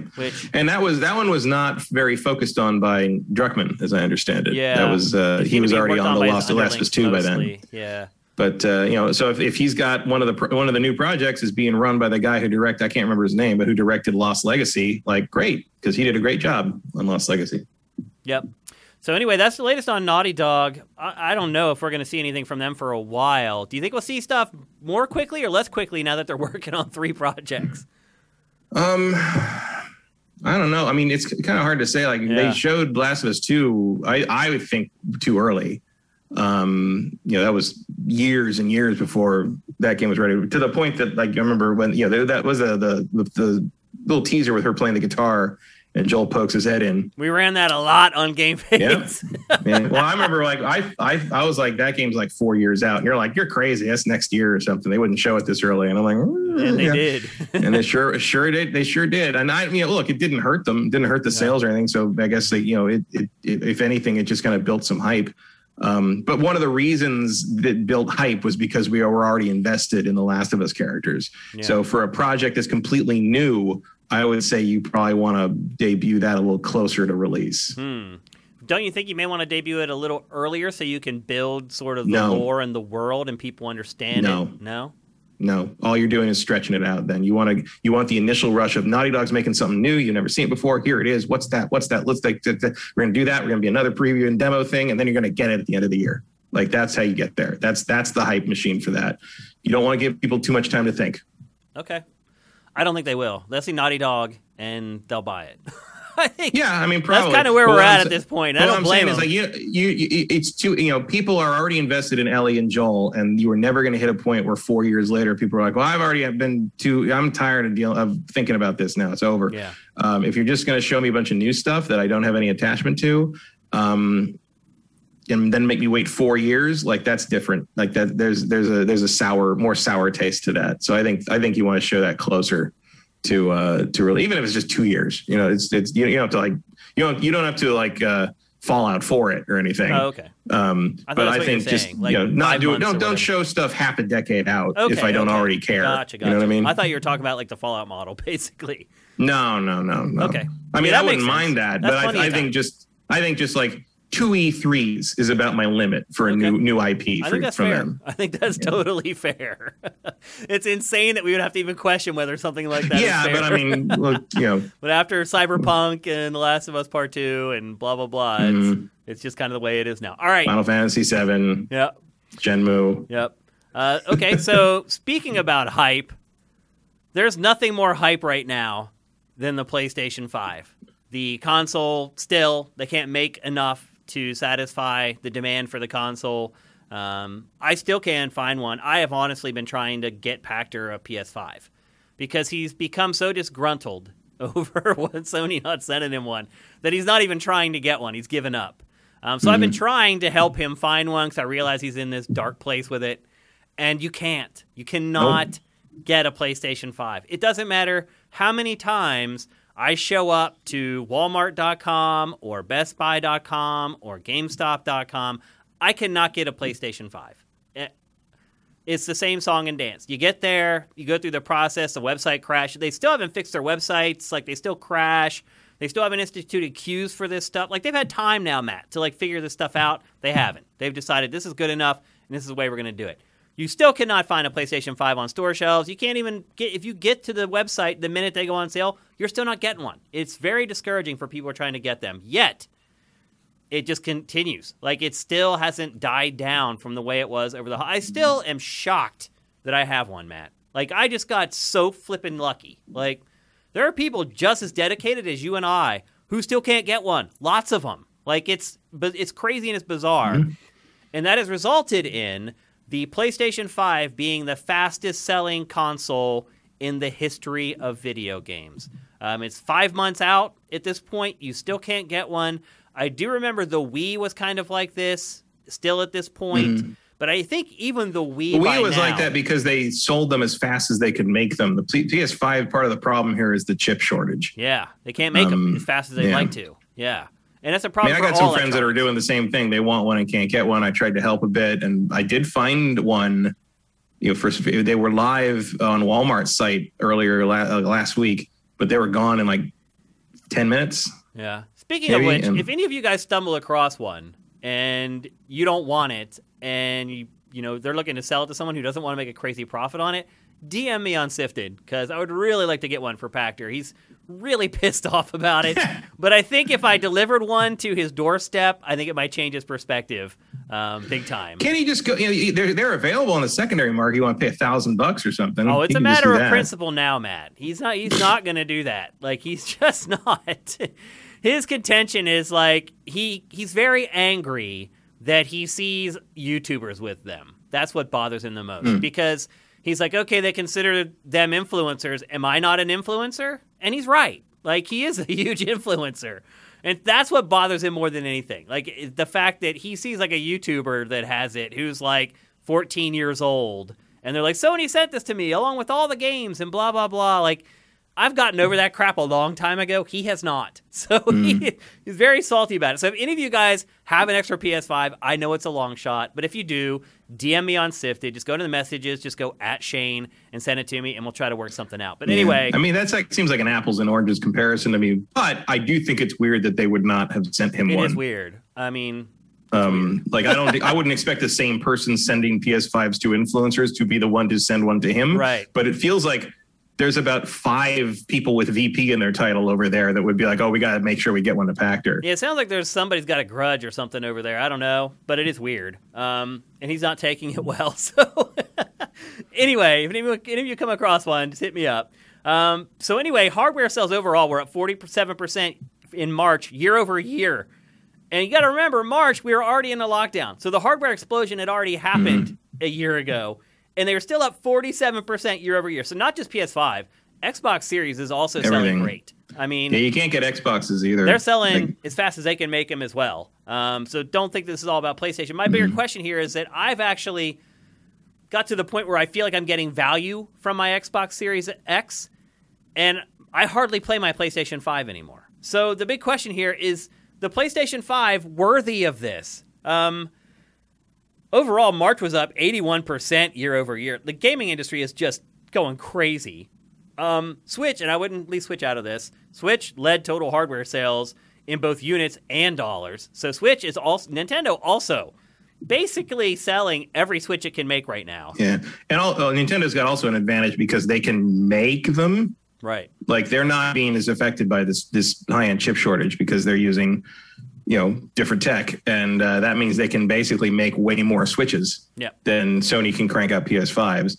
So there you go. Like, Nintendo's been benefiting through the pandemic a lot just because, Animal Crossing alone. It was the perfect pandemic game. Flawless the timing. Of that couldn't have been better. It's really crazy that it came out right when it all started, and it was the perfect game for the pandemic. Light and whimsy, huge time suck when everybody needed time. I was saying, you got to log in every day, so it's like a structural thing, a scheduling thing, which all people also needed. People needed structure. Like it was a perfect storm. Incredible. I mean, I haven't touched it in almost a year now. But those few months, I think I played it through about June. I remember playing it the last time I played it was probably somewhere around the time of the E3 videos were starting to hit. Yep. But I really enjoyed those 3 months. That was just what I needed. Now I will associate it with that period of time forever and never want to play it again. But here we are. So Matt, my question to you is this all worth it? All this scrambling to get a PlayStation 5, the going to the websites, the being disappointed, the paying $1,500 on eBay for a PlayStation 5. I really struggle at this point to see why it's worth it right now. Because the thing is like I've paid premium prices for certain things that are out of print or never coming back again. Right. But PlayStation 5s are not going to be scarce forever. Yeah, they're not going anywhere. They're going I don't know. I mean, look, maybe I'd think differently if I didn't have one, but it's there's nothing on there that I'm I have to pay $1,000 right now to play X. There's not a single must-play game available for it. Not one. No. Not even close, really. I mean, for some people, I think the Demon's Souls remake probably is, but I think that's for a small segment of people. Is it worth that much money? I mean, no, it's not. There's nothing that urgent on it right now. You know what I mean? Do you think this is all being driven by FOMO? There's some of that. Also, some of that I'm sure is driven by the stimulus checks. That people got some money. Right. They want to spend it on that chunk of change in their bank account right now. Mm-hmm. Burning a hole in their bank account. I can see if you're doing moderately okay and you got a decent chunk of the stimulus check, I can see you being oh, that's free money. We should use that to get the PS5, and then you can't get a PS5, and you're yeah. If you didn't lose your job and you stayed employed for the last year, and you got the between the two checks $2,000 just sitting there in your account, and there's nothing else for you to spend it on because you can't do anything, I guess I could see where that would be pretty hard. Mm-hmm. But I think I wanted to discuss this to. It's also I understand the frustration of some of the people I know because it's April. And even you and I were saying back then, it's April's probably about when you'll be able to find them on shelves once the holiday rush is over and all that. Right. And we were completely, we did not foresee the chip shortage problem or the production problems. But this is about when I would have thought it would become more or less plentiful. And it's been the opposite. So I understand the frustration of people who are I'll just wait until, next year sometime. And it's 6 months later and they still can't get one. I can understand the frustration, but I think they should not be as frustrated as they are, is what I'm getting at. Well, I don't think they should be willing to throw money at, scalpers and definitely do not pay the scalping price on eBay. Unless you're a trust fund kid and you've got, $100 million sitting in the bank and money really doesn't mean anything. But even then, don't encourage that kind of behavior. Yeah, I could understand if somebody like that bought it, though, at that price. Any normal but it's you're contributing to something that you shouldn't be contributing to. It's just going to make it worse. Could I afford to do that if I wanted one? Yeah, I wouldn't. I'm not going to give somebody that money. Well, the other day, someone in my Facebook feed posted basically rubbing it in people's faces. They're oh, you fools who are trying to get PS5s. I've already got 10 and I've sold 8 of them on eBay. And he's here's your here's the step-by-step to, like, not be bummed out about it. And it was, like, point 1 and point 2, and it was just a bunch of crap. But I was like, point 3 should be, how do people get them? Like, if you're going to come on here and, like, rub it in people's faces that you got all these systems and they can't get one, like, at least help them. Like, tell them, like, how they can get one. And he wouldn't share it. He's like, no, because then other people will get them. And I was like, what? Like... He's making money off it. Of course, he's not going to share that. It's crazy, though. Like, what is? You don't tell anybody where the marijuana field is. But my point is, it's crazy what it's become. Like, there's this cottage industry of greedy people who have figured out a way to, like, jump the lines at websites and get them. Like, you know, probably some bot or whatever that he uses to get them, but or some program that just spams like the server with requests or something. I don't know, but somehow, yeah, I mean, there's stuff like that. Yeah. So somehow, some way, this guy's figured it out. Meanwhile, there are people who are like losing sleep because they can't get one. But the reason I wanted to discuss this is I wanted to ease their minds because I feel like they think they're missing out on more than they really are. I mean, again, I haven't booted mine up in I don't know how long. Like I did boot it up this week because there was supposed to be the huge firmware update. That's supposed to be the first major firmware update. And ultimately, it did like nothing. It's like, there's like, it changed the storage options. I booted it up to do the Resident Evil demo. Yeah. Oh, that's right. I did play the RE demo on my PlayStation because I had to because it was like, yeah, because it's only on that. Yeah. So. And we'll get to that later in the show. But other otherwise, than that, yeah, not a lot of activity over there. You can do that on a PS4 as well. You don't need a PS5. Right. You can get the demo just on your own. I mean, PS4. everything is true of that except Demon's Souls, really. Yeah, so far. And that's the other thing, like, I guess Godfall, but who cares? Yeah, who cares about that? I mean, that's the other thing. You're not missing Destruction All-Stars, which just popped up in the B-roll. But, like, you're not missing anything. I was going through my library on that thing, and I saw, like, Destruction All-Stars. It says, like, in library. I'm like, why do I own that? I forgot I got it through, like, PlayStation Free Plus. From PlayStation Plus. Yeah, I was like, why do I have that? What's that doing here? It was like finding a U2 album in my iTunes thing. It's like, who authorized that? The other day I was on Twitter, and like this is how bad it's got, Matt. It has become like a status symbol, essentially. And I was on Twitter, and I was scrolling through, and there was this kid who had pulled into like this Roach Hotel parking lot, parked his car, flew the doors open, and then sat the box of his PlayStation 5 in front of his car and was posing on his car. I was just like, Are you freaking kidding me? Like, this is where we're at with these things? Like, it's not worth it, people. It's really not. It is just a piece of plastic and transistors, and right now there's really nothing to play on it. And I would argue, too, it's that like, honestly, you probably had more fun driving there and taking that picture than anything you could have played that came out this week on PlayStation 5. I got more joy at laughing at his photo than I have got from playing my PlayStation 5 for the last, like, 2 months. I'll be honest with you. Like, there's... I just feel bad. I played Disco Elysium on it. That's cool. But again, that's on PC, too. But if you don't have a PC for that, that's a good reason. But again, also on PS4. I mean, the other thing I would argue is that, like, playing PS4 games on PlayStation 5, the jump isn't that big. Like, yeah, it's just the load time. Really. That's it. The way the games don't look that much better. That was my biggest disappointment, actually, was I got my TV before I got my PlayStation 5. So I had like a 4 or 5 day window to play my PS4 Pro on my new 4K TV before I got my PS5. So I played like Spider-Man, Assassin's Creed Valhalla, like 3 or 4 games, Watch Dogs Legion.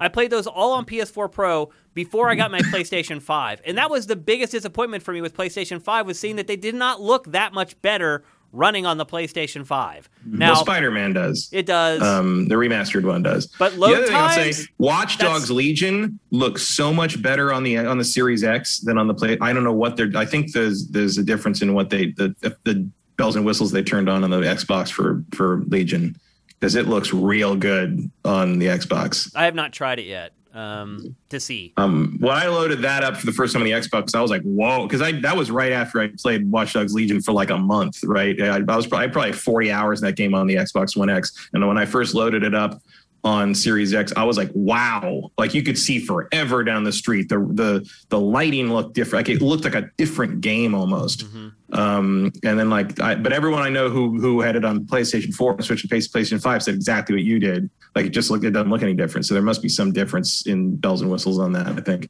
Yeah. But yeah, overall, like unless it was specifically remastered or patched for PS5, the jump is not particularly noticeable if you're playing PS4 content. Even the Avengers patch, I didn't really notice a difference. Yeah. I did load that up when the PS5 patch went up, and I'm like, I mean, I can see it because I know what I'm looking at, in terms of like ray tracing and stuff, but like it doesn't make a difference really. Yeah.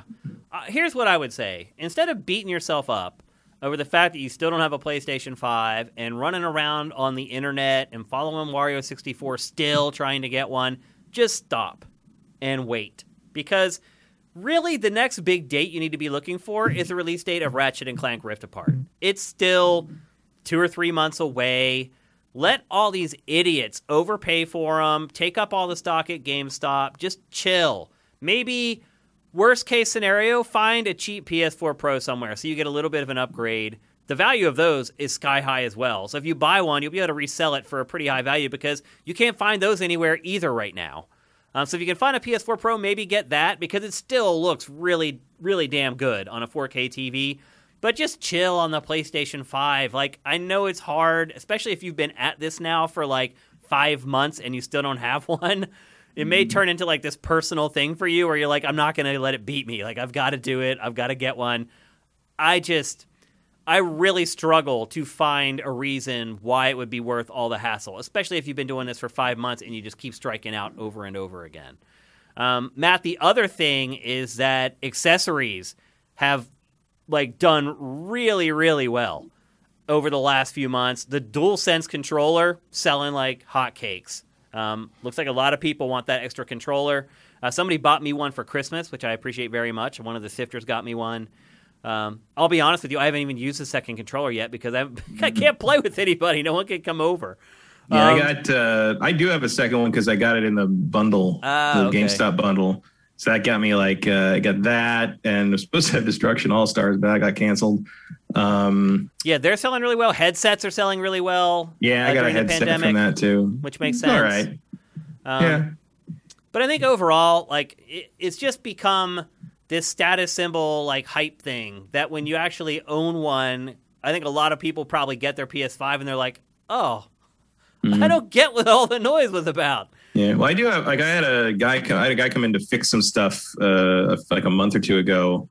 And he came, he like, he's from a plumbing service, but he's like, he knew games and movie stuff. And he went through the living room. He's like, is that a PS5? I'm like, yeah. He's like, Sacred cow. He's like, that is gigantic. Like, you've never seen one before. And he's just like, that's huge. Like, I don't know where I'm. He's like, I want one, but now I don't know where I'm going to put it. Yeah. I'm just like, yeah, they're big. That happened. They fixed our air conditioning like 2 weeks ago, and the guy who came in was like, oh, you got a PS5. And it's crazy what it's become. Like, and this guy, he didn't even say, like, I'm a gamer. Like, he was just like. He just knew what it was. He just knew that I had something that a lot of people are trying to get. And then I was like, oh, crap, he's going to come in and, like, steal it. The Philly boy. Exactly. Man, hey, my apartment here in LA got broken into when I was there for Christmas. They took everything. I lost like my entire game collection. I had to rebuild. So it's not just a Philly thing. Like, no. I mean, we're coming up on the year anniversary of those guys trying to break in here. Right. Yeah. I mean, you had a break in while you were there. Yeah. Which is just crazy. I prefer my break-ins to happen when I'm not there, Kyle. Okay? Well, they ran away from me, so it worked out okay.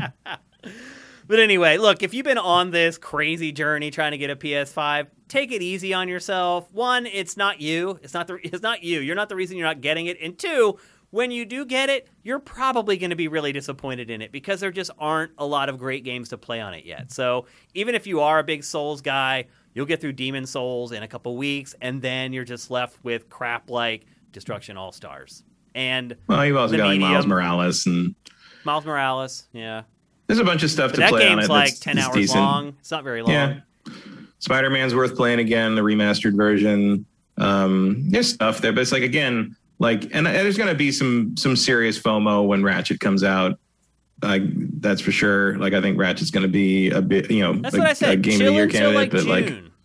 And when Ratchet it might not be any better in June, but we'll see. I'm interested to see if so. I mean, I know Sony's not at E3, but I assume they'll do something around the same time or before or after in there somewhere. I'm curious if they'll address this at all, or at least give some kind of a time frame of when you expect to like fix it. Because they really haven't issued an official statement. No, there's been really no communication about it at all. Yeah. Sony's been kind of radio. That's part of the frustration too, I think, is there's no indication of like, do you know this is happening? Are you taking steps to change it? Are you like, is there going to be is there a light at the end of this tunnel at all if people can't get one? Like, I think people just like some information. Yeah. Yeah, and I can understand that. Particularly people who've been trying for 5 months to get one and haven't got one yet. But my advice definitely is to just chill, wait until Ratchet starts creeping up, and then dive in and try to get them. Just let all these people run themselves ragged over the next couple months. That means that there'll be less demand for it when you go to find one, and it'll all be good. Hopefully you'll get one just in time for Ratchet. But that's the latest. It's weird to think, because September was when we were doing all the, our pre-order mad scramble day for the new systems. And like, that was further from today than that day was from the beginning of the pandemic. Yep. It's crazy. Like 7 months versus 6. Like, been doing this a long time. I mean, all electronics are having this problem. There's just not enough chips for anything right now. GPUs having the same problem. Phones having the same problem. Yeah, even hard drives. Yep. You're running into a problem. And some of it is like the Bitcoin nonsense. But it's getting harder. It's getting almost impossible to just build a PC anymore. Yeah, like you're not even just in competition for the graphics cards anymore. Now you're after the CPUs and the hard drives and the SSD stuff. It's like, it's ridiculous. The RAM. Really wish I had bought a Bitcoin like 8 months ago when they were $6,000. I wish I bought them when they were like $20. I have a friend who has like 20 Bitcoin. Yeah, because he bought them when they were like $5. Good luck getting any actual money out of that. I mean, you can sell them. You can absolutely. You got to find someone to buy them first. Yeah, but the exchanges do that for you. People are buying them still. But they don't just hand over cash. It's very hard to get a decent rate out of trying to actually sell them for cash. Yeah. Like it's not an instant cash in thing. I got some people that tried to do that because they're like, I got all this stuff and I'm going to totally cash in. They couldn't get any money out of it, really. Any? Not much. I mean, they got a couple $1,000s, but their stuff they had was worth hundreds of thousands of dollars. But they can't get that money. Huh. Because you can't just dump Bitcoin that easily. Yeah. I mean, they're not like stocks or whatever. You have to find a buyer for it. But there's plenty of buyers. Everyone's buying Bitcoin right now. But also they're actively discouraging dumping. So you're going to have to find someone that's willing to do that transaction, and that's been part of the problem. Yeah. Because remember, it's kind of a cult.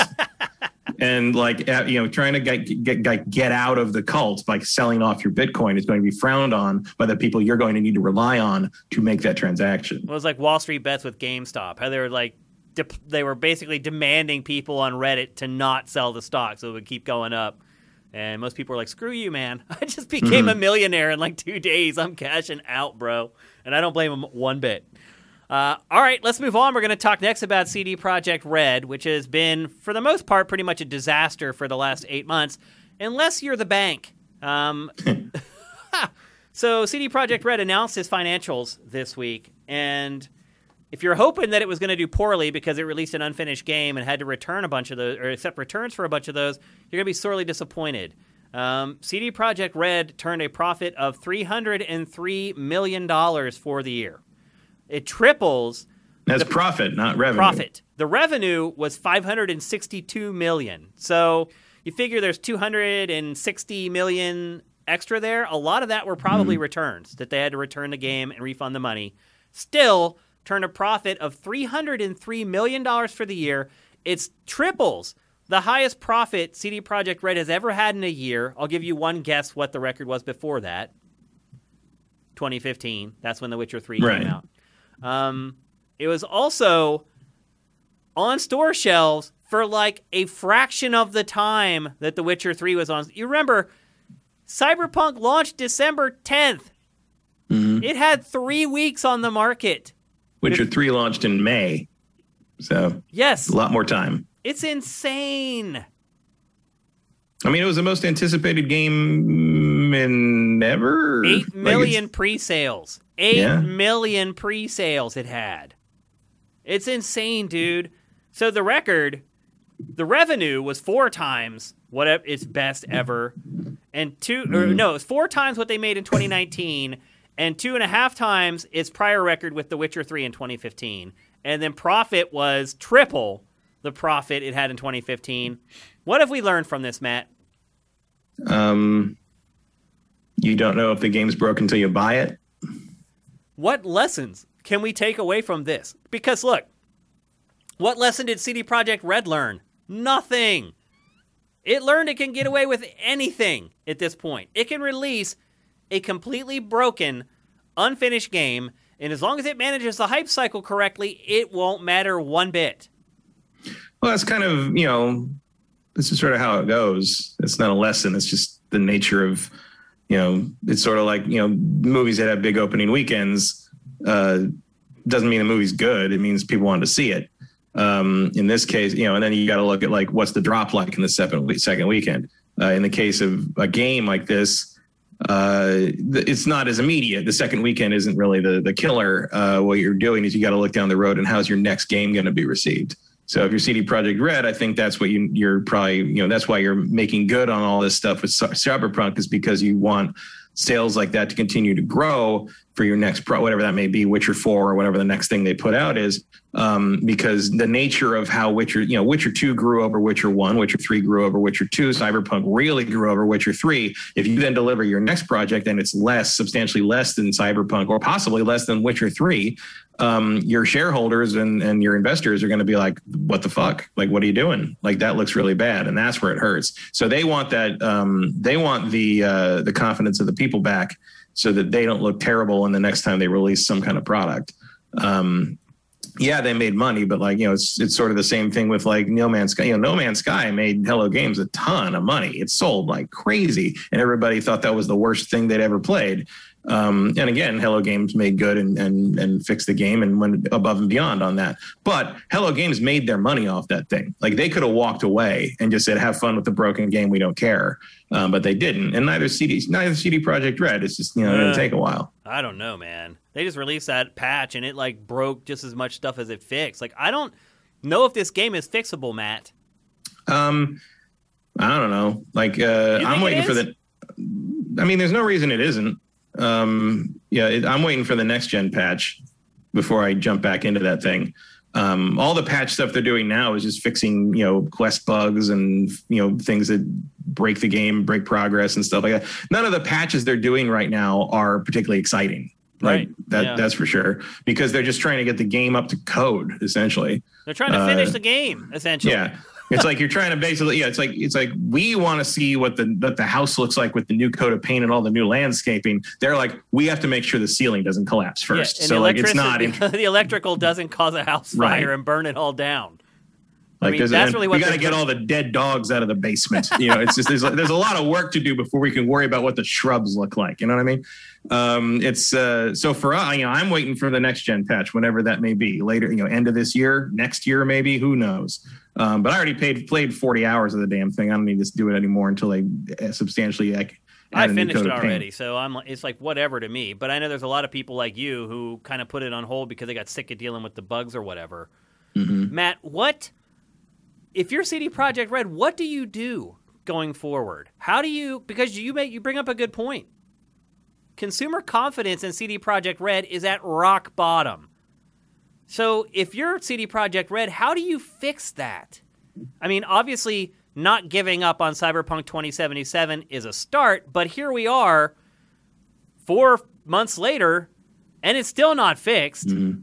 So yeah, I didn't expect it to be, really. I mean, I figured by now the game would be way better than it is. Like, I didn't think it would still just be littered with crash bugs at this point. I figured by now they would have squashed most of those bugs. I think they have, but there's still a lot in there anyway. And any kind of patch, Witcher 3 used to do that too. They put up big fixed things and it would break something else. I don't think they ever quite got the HDR on the Xbox One version fixed again. Yeah. It's just, that's the nature of the beast. I think you keep plugging away at that. I don't know if you ever hit a point where you can announce that the game is finished or fixed or whatever. Yeah, like a year later. There's no clean way to do that, right? That's what I'm asking. Like, how do you fix this? Like, I don't know if you can. I think I think you just keep doing, you keep patching and patching until I think you feel like it's up to par, and then you do the next gen patch. And I think the next gen patch you use sort of the same way that No Man's Sky used Beyond, where you kind of treat it as sort of a soft relaunch sort of thing, and say like, okay, it looks like this is what it looks like, and it's ready for all systems, and like if you try it again, blah, blah, blah, blah. And then you kind of hope that people forgive it a little bit. And then moving forward, as you get your next project in line, I think maybe you announce what it is or do a little teaser trailer. But again, going with my Fallout 4 plan thing, I don't think you show that game until it's real close to done. And when you do show it, you play it live, real time. You play the actual game. You don't do some kind of planned demo thing. You put the game in the system and you play the damn thing, and you just show what it looks like and how it works, warts and all. And then you release it 6 months later and hope that people are willing to believe you again. There's not much else you can do. The only thing that's really going to come are bringing up the media and the media's culpability in the hype levels for Cyberpunk. How do you feel like CD Projekt RED should address that? One thing I would say is the press. You should probably let the press play it. Yeah, you should but also I find that to be a bit of a red herring, because the press was reacting to the people who were hyped about the game. Like, the reason you saw the game hyped up by the press is because people were hyping it up independently of that. Like, as Sessler pointed out, the most talked about game on the internet always is Fortnite, until they showed Cyberpunk at that Xbox conference. And then Cyberpunk was the only game that ever got talked about more than Fortnite for any amount of time ever.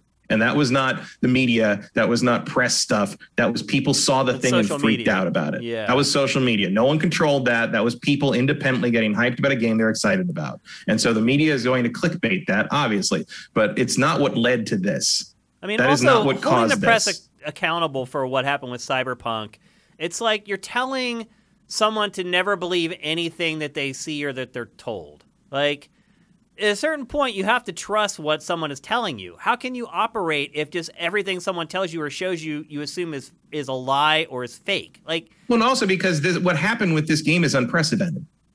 Like, Sony never had to pull something off the store like that before. Right. That's not a thing that happens. Yeah.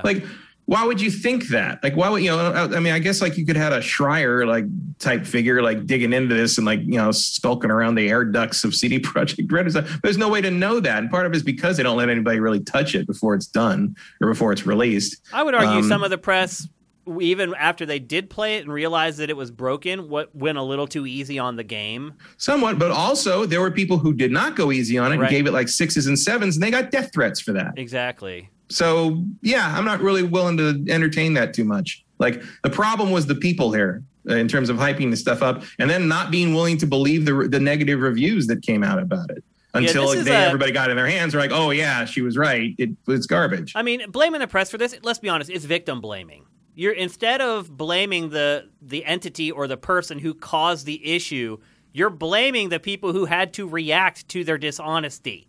That's not how it's supposed to work. It's if CD Projekt RED wasn't deceitful, then you wouldn't have felt deceived by the journalists. It's all started with CD Projekt RED. And I would argue, one, the journalists need to be allowed to play their next game before it comes out. Yeah.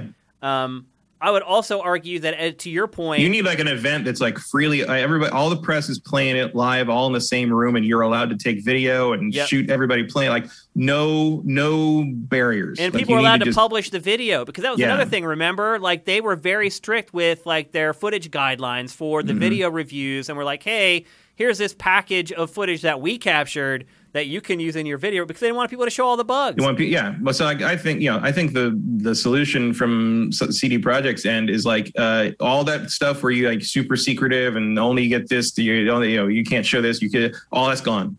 You're done. You blew your privilege on. You blew your privileges for having that. Now you have to be completely open on this and let everybody who's willing to get their hands on it, press, influencers, Twitch people, YouTube people, everyone. You have to get the word out through everyone you can that this game works. It's not a bug fest. It's not garbage. It's not like Cyberpunk. They've made a turnaround. You have to do that. That's the only way to repair, at least in the core gaming world. It's the only way to repair that kind of trust to any degree. And I don't think it'll work fully either. I think there will still be people who are skeptical, and rightly so. They should be. Because I'm thinking but you about have to drop the shields. Those closed door demos at E3. Like, how would I go into one of those now and feel like what I'm about to see is legit? Like, even if they had a disc. And I say that for anyone, not just CD Projekt. I think CD Projekt ruined this for a lot everyone. Of people. Absolutely.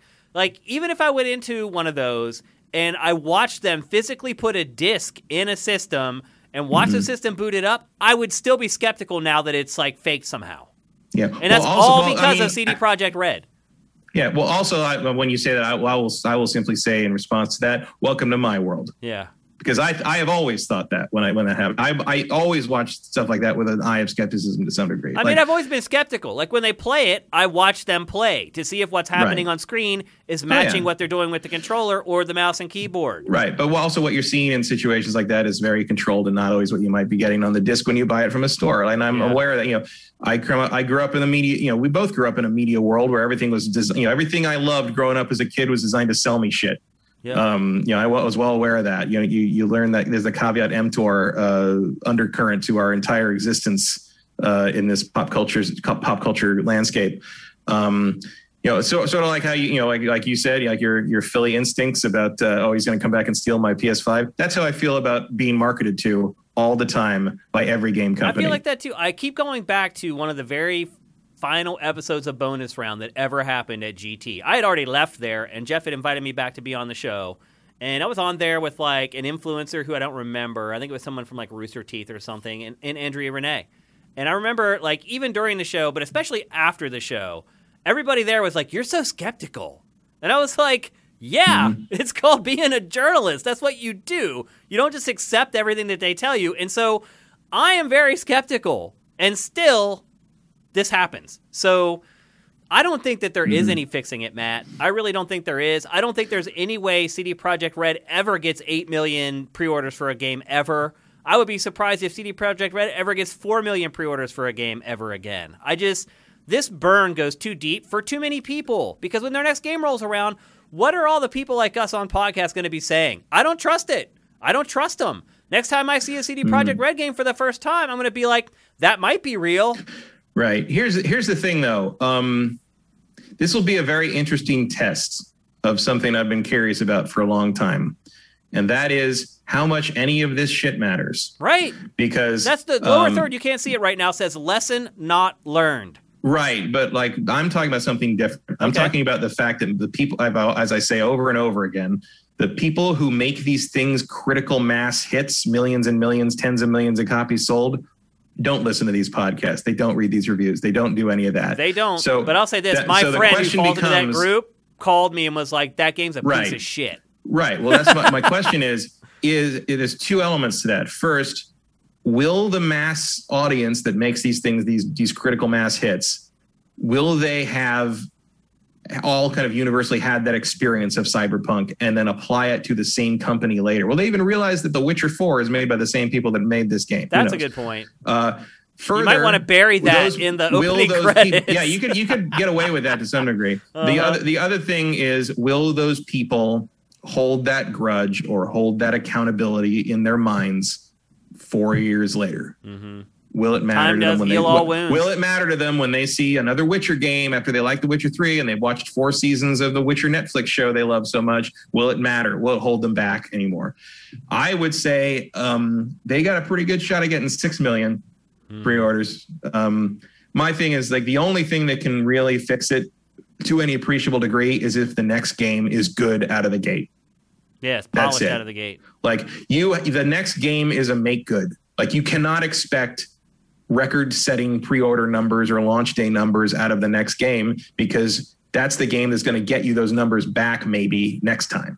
So we'll expect to play The Witcher 4 in about 2027, is what you're saying. Yeah, we'll see. We'll see. It'll be a nice end of PS5 life game, and we'll see if they've learned anything by then. That's how long it would probably take, one, for the stink to wear off of what happened, and two, for me to even have a modicum of trust for CD Projekt Although, RED. like, look, and we'll see, because even every time No Man's Sky puts a new update out, you still get a little flood of people talking about it as the worst game they've ever played, but they haven't played it since 2016, and that was 5 years ago. So people do remember when something they're very excited about turns out to be a dog. Yeah. So I mean, I'll tell you this much: we're never going to see another Cyberpunk game again. Yeah, I don't think we'll ever see a sequel. I wouldn't. If I were them, I would never touch that IP again. Yeah. And after what's happened, I don't blame them. I would say this though: I would like to see another one. I hate to admit it. I'd love to see them try it again, or someone try it again. Through all this, I still liked the game. Like, there are some genuinely moving moments in the game. I liked the setting still. It was just garbage. I would love an approach to Cyberpunk of that ambition level, but like that actually deals with a Cyberpunk setting that has relevance to today and isn't like a throwback to like 1988. Right. Yeah. I just found it a little too retro to be of any value to me in terms of that. Like, it was nice to see, but it just felt paper thin in terms of what it had to say, if anything. It was entirely about the characters as far as I played, which is fine. Like, you can do that. Yeah, I was okay with that. I didn't have a problem with that. But it just, like, there seemed to be there's a little more meat on the thematic bone on Witcher.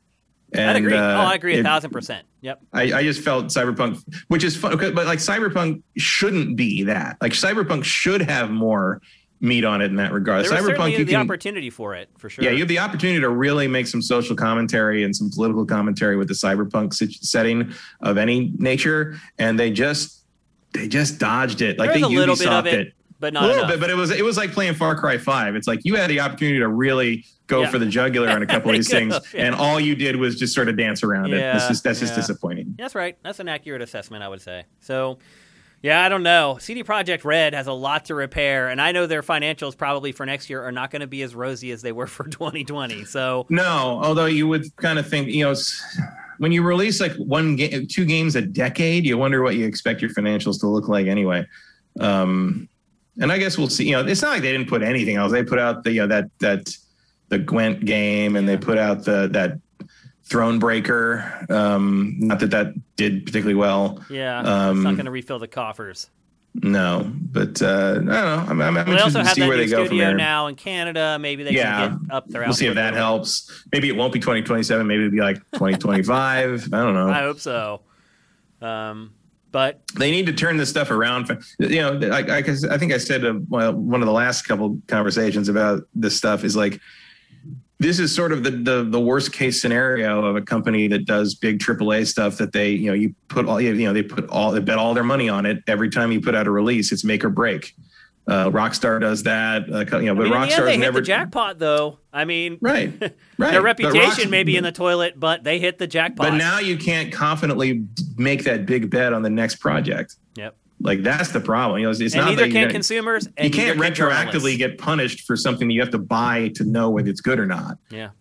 You have to look forward. The rep has to move forward, and you have to it's also like kind of the paradox of capitalism and the paradox of investors' expectations is they just expect infinite growth. Yeah. And if you're doing, and especially in a situation like this, that's a huge spike from The Witcher 3. Right, but are they going to get that on their next project? Is what I'm saying. Yeah. Like, that's you got to look years down the line and say, like, this is not, this game's situation did not negatively impact their bottom line. It didn't threaten the company's existence. But if they don't create more growth for the next project, it might. That might, even if it's successful, even if you get 4 million, how many games would be thrilled with 4 million pre-orders? All of them. But 4 million pre-orders for The Witcher 4 is going to be a failure. It would be at this point, yeah. But you know what? Maybe the game comes out and it's actually good, and then they do more sales post-release than they are with Cyberpunk. I think that's their only hope here. Yeah. I think that's where they have to aim. That's probably the strategy that they should try to deploy. Try to keep the pre-release hype. You don't want it to be a minimum, but keep it from entering the stratosphere. You want the hype to kind of evolve naturally, and you want to have the transparency and drop the shields and stop being all about embargo nonsense and acting. Because like there was some arrogance there on their part, where it's like they knew they didn't need the press, they didn't need anyone. All they needed to do was say, "We made The Witcher 3, and we're making this now, and you're going to want it, and give us your money." They also knew they had a busted game. Yeah. So like that's the other thing is like plenty of arrogance even when I sit in a lot of those things like and look at the demos and stuff and I'm skeptical about it. I'm like, I don't know if you're really showing me what you're really showing me. 99% of the time, what actually does hit store shelves and such has had those issues addressed to some degree or another. If the biggest difference is like the puddles slightly less reflective or the lighting slightly different in a forest somewhere, I can live with that. This is the first time I can recall that someone made that big bet and really did not deliver in any appreciable way. It's astounding. It is. All right, we got to move on. We're going to talk next about the only kind of big game that was really announced this week, and that is dun dun dun. A remake of House of the Dead. And we're going to discuss that very briefly, Matt. But really what I want to discuss is the fact that light gun games have pretty much disappeared and why. But first of all, are you excited about this remake of House of the Dead? This is a Switch exclusive, by the way. It's coming before the end of 2021. I mean, I guess I like the House of the Dead games. I like light gun games.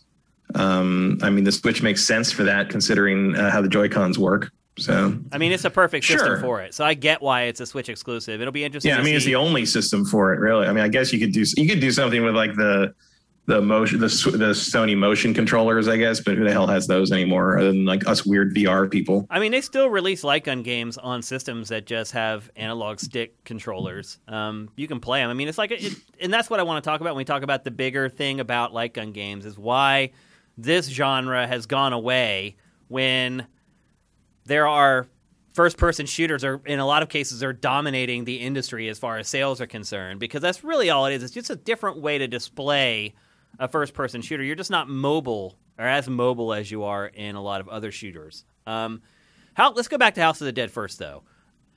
Don't you think the camp and the awkwardness is a big part of the charm in the House of the Dead? The strange voiceover and like the bad translation and... I guess. I mean, is it just the first one they're doing here? Yeah. That's a shame. The second one's the best one. It is, for sure. Actually, the best one is Overkill, but that's sort of a different thing. The Grindhouse one was my favorite one. That's part of the bad translation. I still think is not fully intentional in the originals. No, it's not. It's not intentional. And I think some of it is like that's part of its charm, though. In 2, everybody makes fun of what's his name, the bad guy. Oh, C or whatever his name is. It's like one letter. G is the guy, one of the main characters in the first one who dies in the beginning of the second one. We're meeting G over there. The bad guy is the business guy who has a weird name, but he does like Dogs of the AMS. Time they made a move, and I honestly believe that guy is a computer voice. I don't think it's a real voice actor. Suffer like G did. That's the big meme from the game. Yeah, and it's a little much, but I like light gun games. I've always enjoyed kind of that how that plays time crunch, and like they do still get made. You see them in arcades still. They just don't come home because they're sort of specific to the arcade now. What new light gun games are there in arcades?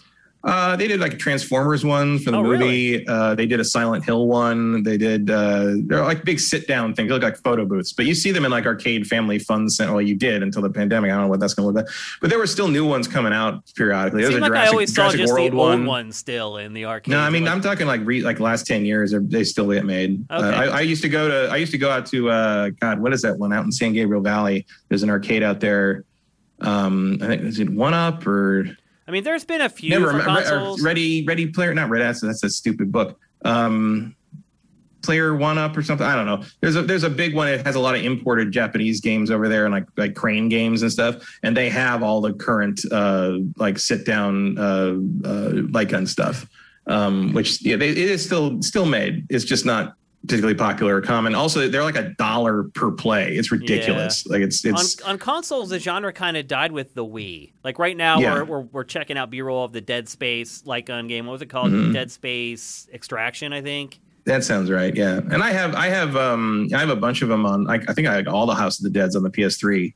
because I have like was there a collection release for PS3? Either a collection or it was all of them separately or whatever. I think there was something like that. But I have, having just gone through my PS3, I definitely have 1, 2, 3 and Overkill on that. And that was because I had like the light gun, the gun attachment things you could put the PlayStation Move in and use it as a light gun, which works really well. Like it's a little heavy, but like it worked. It was cool. And then there was that would be the main thing I keep my PS3 Umbrella for. Chronicles, I think. That's kind Umbrella of a Chronicles, yeah, like those are good. But Umbrella Chronicles and Dark Side Chronicles, I think, was the second one. Yeah.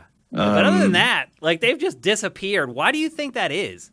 The main reason is because light guns stopped working on LCD screens. Right. Like the way old light guns worked was you basically flashed a white screen on the CRT and it detected which pixel of it was being contacted by the light beam that came out of the gun. And that's how it knew where you were shooting. And that no longer worked on LCD screens. So you had to do a different sort of like feedback system. And so you couldn't keep moving the light guns forward that you already had. And then in conjunction with that, the light gun game was sort of waning a little bit, and you hit a point where you couldn't put out a peripheral with a light gun that worked on both the CRT and the LED screens or the flat screens, plasma screens and stuff. And as a matter of fact, I think my projection LED, like there was no way to do it at all. And then by the time everybody sort of had transitioned to the new TVs and you could make light guns that took advantage of them, the light gun game craze was kind of over. Mm-hmm. Because there was a time when they were like a big deal. I played tons of Time Crisis arcades. They were huge on like the PS1. I remember I bring the PS1 to parties sometimes and people would just sit in the corner and play Point Blank and Time Crisis all night. Like they were a big deal for a time.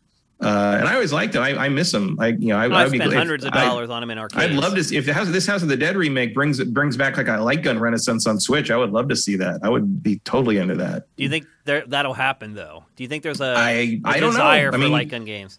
I mean, maybe. Like, look, the Switch has made weirder things blow up. It's true.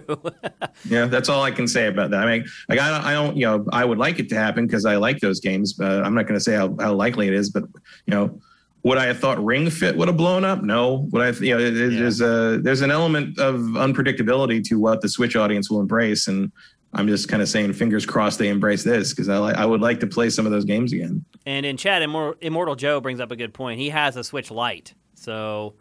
Yeah, so you're kind of screwed. Yeah, you can't. It does kind of limit a portion of the Switch audience to people who just bought the handheld one that you can't dock. Well, I mean, also like you're playing that console. Like, there's no like.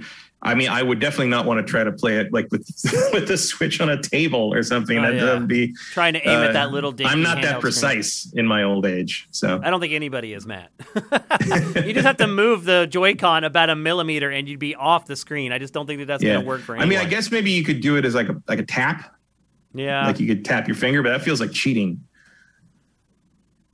Yeah, I don't know. I struggle to see why this genre has died essentially. When I think it's just because it's a peripheral that nobody wants. And it's a specialized peripheral you can't use for anything else. That is a good point. And it's with the Switch, the Joy-Cons just do it organically. Right. So everybody's got it's the mobile gaming thing again. You already have it. Yeah. Now, would you prefer if they released some kind of a plastic shell to snap the Joy-Con into to play this, or are you cool? Yes, I would get that. You prefer having that sort of tactile feedback? I prefer having the gun in my hand. Yeah. Interesting. And now that is mostly because I'm trying to replicate the feel of playing the old arcade games. I'm not saying that's necessarily like a required way to play them. I'm sure like just holding the Joy-Con and doing that is going to be fine in terms of controls. When I play those games, I like to kind of have a little nostalgia trip, and that involves holding a plastic pistol to me. That one was the one where was it Time Crisis where you had to point off screen and fire to reload? Oh, most of them. Yeah, why is that? Why is the mechanic like that you have to point it off screen and shoot to reload? Because it's a way to kind of it's a way to indicate intention. Okay. Like if you're pulling this, it knows when you pull the trigger and not pointing at the screen, it knows that's what you want to do. And it's a way of doing it without putting another button on the thing. I think that's probably the bigger thing. How expensive is it to put a button on the side of the gun? Because Time Crisis, you reloaded with the pedal. Right. Well, you also ducked with the thing. You ducked, but when you ducked back, you reloaded. Yeah, right. If I remember right. Yeah. These were like kind of the first like motion control active games too. If you think back, like you had that paddle that you would press with your foot to make the character duck. I would get like hot and sweaty playing these games in the arcade.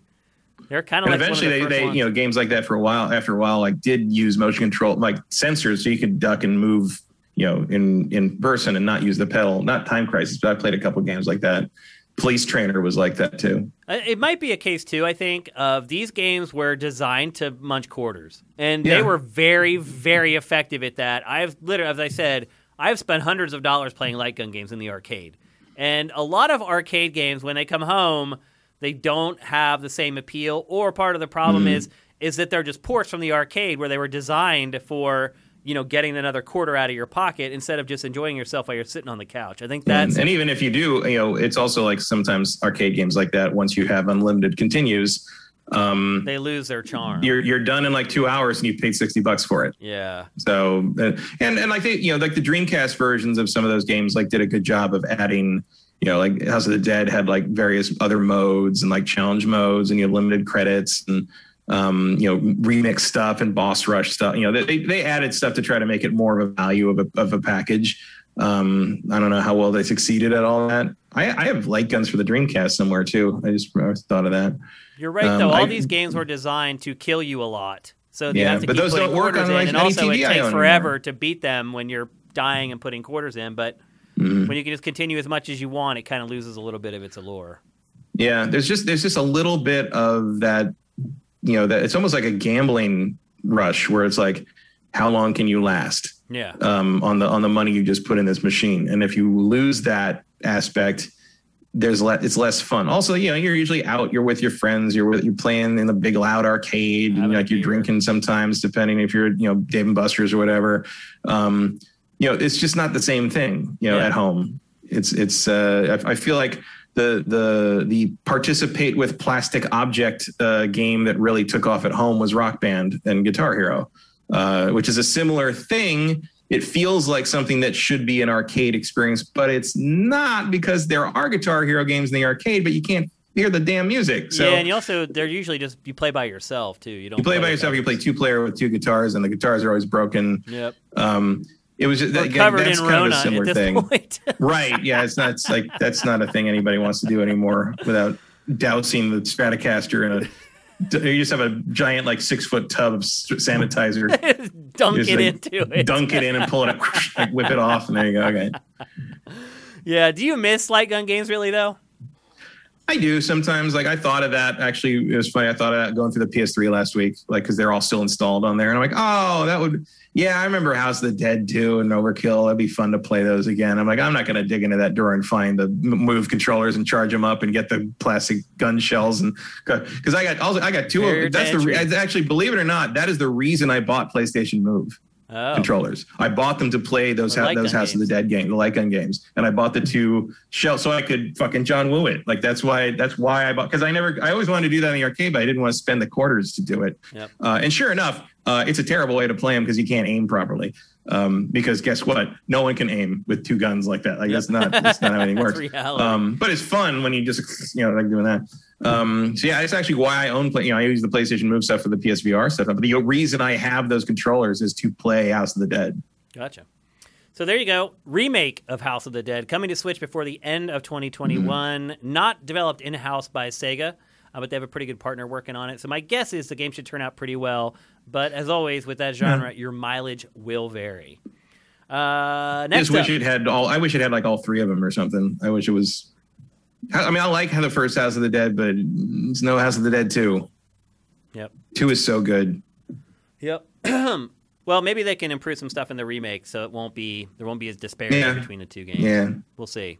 Next up, we're going to talk briefly about something that happened with Path of Exile. Path of Exile has been going through a really, really rough patch here over the last couple of weeks. It launched a new expansion pack called Ultimatum. And when the expansion launched, it was a complete disaster. People weren't able to get into queues, and people weren't able to access content. There was a bunch of issues around it. But then that kind of came to a head over the weekend when they finally got it up and working. The server queues were still literally, Matt, 2 hours long. That's crazy for that game. For those of you who don't know, Path of Exile is basically a Diablo-like. It's an isometric action RPG. it's been around for a long time at this point. In fact, Path of Exile 2 is just about ready for release at this point. They've been working on it for quite a while. But they released an expansion for this. Players could not get in. The queue was 2 hours long. And then suddenly, players started noticing that streamers were able to jump the queue and were able to play. And so it started this huge uproar on social media among fans of Path of Exile. And again, in yet another decision, a boneheaded decision from a game company, where immediately the feedback became clear and they basically changed their tact on it. The studio behind Path of Exile was like, yep, we screwed up. We made a huge mistake. We never should have let the streamers go before everybody else. And to their credit, look, if we're going to talk about this, I want to make sure that I put into the record what their response was about this, because they do explain what happened. Are these the same people that are responsible for sending Pactor's PS5? They might be.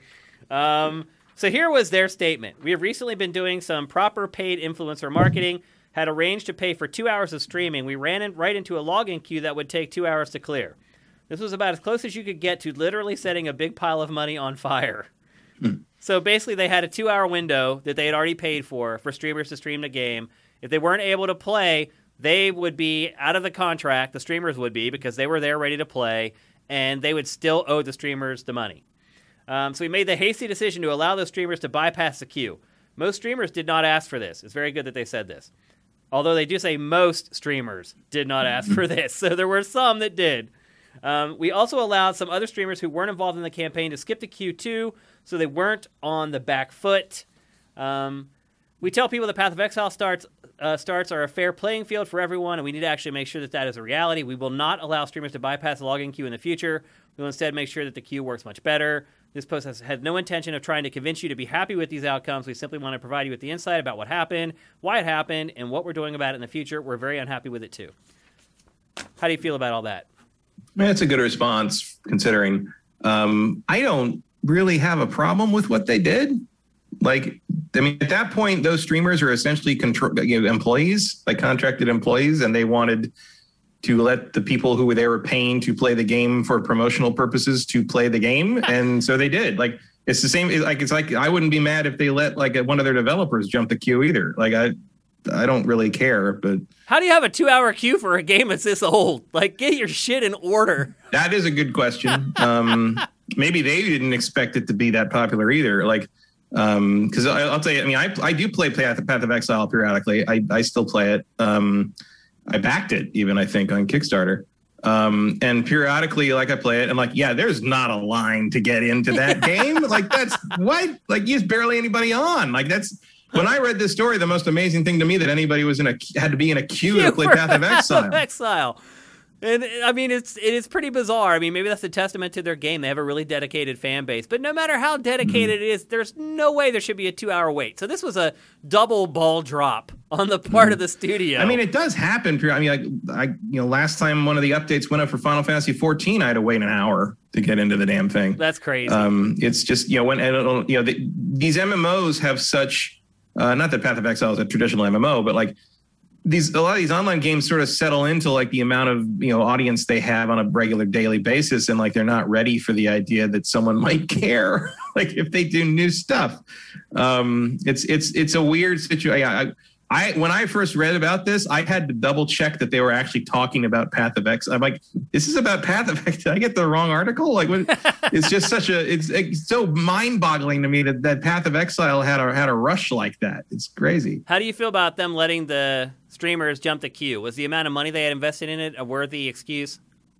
Yeah, I mean, how many streamers are we talking about here? Like, I'm guessing they didn't say, actually. But I'm guessing. Like, if you're talking about like 20, 30, 40 people, it gives a shit. Yeah. I mean, that's just a sunk cost at that point. Yeah. If you're talking 1,000 people that you paid. Yeah, if you're thousands of streamers, I feel like you probably didn't pay thousands of streamers to do that. Yeah. But it sounds My like guess is max 100 of them. Yeah, I just sound like a handful of people, and like they let them in because they had a paid deal in place. That doesn't seem all that unreasonable to me. I recognize that I am not a person screaming on the internet about it who's waiting to get to play Path of Exile. But I'm sorry. I don't mean to belittle it, but it's just like the idea of being that upset that I can't play Path of Exile is funny to me. I mean, my guess is they had 5 to 10 streamers, And, yeah, that's what I figured. And I would argue that if that is the case, that they should have just eaten the money and not let the streamers jump in queue. Mm-hmm. I mean, it can't be that big of a loss of money. If the loss, here, I'll put it this way. How about this? If you've already got people waiting 2 hours to get in your game, you probably don't need the streamers to promote it. Yeah, you really don't need them anyway. Exactly. That's exactly what I was going to say. And I would also argue that if it was $100,000 or less, eat it. Like, don't like piss off your entire community because you have a deal for $100,000. You don't want all your customers to go away, and then you have no one there for Path of Exile 2. I mean, part of this just seemed like people getting mad about streamers. Yeah. Like, it's like people hate streamers, and so it's just like, people hate influencers. Like, yeah, it's just like, okay, like, why are they in preferential treatment just because they have a big following? Because they get money spent. They're basically contracted employees, and they need to get in there and do their job, basically. Speaking of think people that job who are... is stupid, but it's still what happens. It's money changing hands. Like if I'm going to a game event where everybody's waiting 3 hours in line to get in, but I need to get in and shoot something with a camera crew, like I'm not going to wait in that line, and you're going to have to deal with it. Like. Yep. Like, as someone who skipped a lot of lines because of what my profession is, like, that's just how it goes. Okay, so speaking of people who are not happy with influencers right now, I just got a text from Michael Pachter. Apparently he's been watching GameFace today. What's up, Pac? Because he texted me, now you have to start playing Empires and Puzzles. You have to do it to talk about it. Sending an invite now. And there it is, the invite for Empires and Puzzles on my phone. There you go. What's up, Pac? Much love, man. So that's funny. But anyway, that's pretty good, Pac. And that's how Shane got addicted to Empire and Puzzles. I think I may actually play it now. You gotta love Pac. You should hold out for that $200 again. Why are you guys all firing off the Pac emoji in the chat forum right now? There's a Pacter head emoji in our chat that you guys have earned from all the crazy bits that everyone has given out and the hype trains. That you guys should all have it. But anyway, what's up, Pacter? Hope you're having a good afternoon, man. Yeah, I agree with you, Matt. Like, it's funny. I agree with you. Like if it's $100,000 or less, just eat it and let everybody in. Like, to your point, if you have that many people in a queue, then there's people just want to play it already. Like, you're going to make your money off of it anyway. So it was a bad move. I think they cleaned it up pretty well, though. They did about the best that's a good statement. I mean, as apologies for things go, like I thought that was pretty well written. Yeah, I'd agree with that. So there you go. Like I said, we're going to talk briefly about it, but that's the latest on that game. And also, don't forget that the sequel's coming up. And if you want to see coverage on that, there's a game page on Sifted with tons of coverage of it already. And I wouldn't wait 2 hours for it, but Path of Exile is really good and it's free to play. So if you haven't played it, give it a try. It's actually, if you like the old Diablo stuff, I think it scratches the itch pretty well. And it's not like there's anything else to play right now, so why not? All right, next up, we're going to follow up on something we talked about for a long time last week. In fact, we talked about it for like an hour, and that is the whole Sony. There we go. There's all the Pac emojis. Nice job, guys. I hope Pac's still on so he can see it. Some people posted like 20. Awesome. Anyway, so follow up on the Sony Bend story. So as we talked about last week, David Jaffe talked to one of the guys who had left Sony Bend amidst all the upheaval. And this week he followed up with the second guy who we also mentioned last week, and he had another discussion with him. Matt, one thing I will say is that there's a bit of a feud going on now between Jaffe and Jason Schreier. Because after Jaffe's interview with, what was his name, Jeff Ross, the first guy he talked to last week, Schreier went after him a little bit in another podcast and said, you shouldn't be listening to Jaffe, and yeah, he dug into Jaffe a little bit, and Jaffe's not the type to take that sitting down. So the next show that Jaffe did, the thumbnail was like this horribly distorted photo of like Jason Schreier's face, and like it got a little dirty. So anyway, in the midst of all that, he had another follow-up interview with somebody else who had left Sony Bend, and This one was a little more tame. Not much news came out of this, to be perfectly honest with you. Let's see. The guy's name was John Garvin. He was the lead writer on the game. He also, according to him, was the lead designer because he ended up saying that one of the things that he said that was really interesting, one was he basically said, look, if you guys want sequels to games, you need to buy the original at full price. That seemed to be a little controversial to some people, and Jaffe's reply to that was, well, how do we know if we should buy the game at full price if we haven't played it or some crap like that. The same excuse that a lot of people. He's not wrong. He's not wrong. It's true. Like, you're buying something blind. It's one thing that seems like a very strange thing to say about Days Gone for two reasons. Number one, it's an unproven new IP. So how do you know, like Jaffe said, how do you know if I like it if I want to throw $60 at something, if there's no way to play it first? And number two, I am not happy I bought Days Gone for $60. I would like to see a Days Gone 2, but part of the reason I like to see a Days Gone 2 is to refine a lot of the unfinished concepts in the first game. Yeah. So no, I don't think that game was worth $60. It's like economically speaking, from a business standpoint, that is it's a truism. Yeah, if you want to see another one, everybody needs to buy it at the highest price possible and up those launch numbers. But that is a dumb thing to do if you're a consumer. Basically, if you're not already sure you're going to like something, like, that's ridiculous to me. Like, okay, then if you want me to buy that at $60, you need to make a better game. Yeah. I mean, I think a lot of people would agree with you, but I think a lot of people would disagree with you because there is a pretty large group of people who loved this game. Yeah, but I don't think even the people who love that game are going to deny that it took a couple patches for it to be what they love. Yeah, I'd agree with that. What was there at launch was not probably worth jumping into day one. Like, even the people that really talk that game up as one of the best games of the year, in addition to being wrong, are like willing to admit in general that like it took some love and care to get it there over a couple of months. Yeah.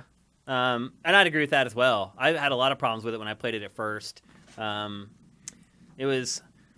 I don't think I ever finished it either. The game is gigantic. No, I never finished. It's huge, and it's not fun to traverse, which is what that's what got me about that game. Is like I didn't mind playing it all that much, and I didn't. Once you get out of the section where like you're talking to Boozer all the time, and you've kind of gone to more camps, and you've still got more characters to deal with. I like that better.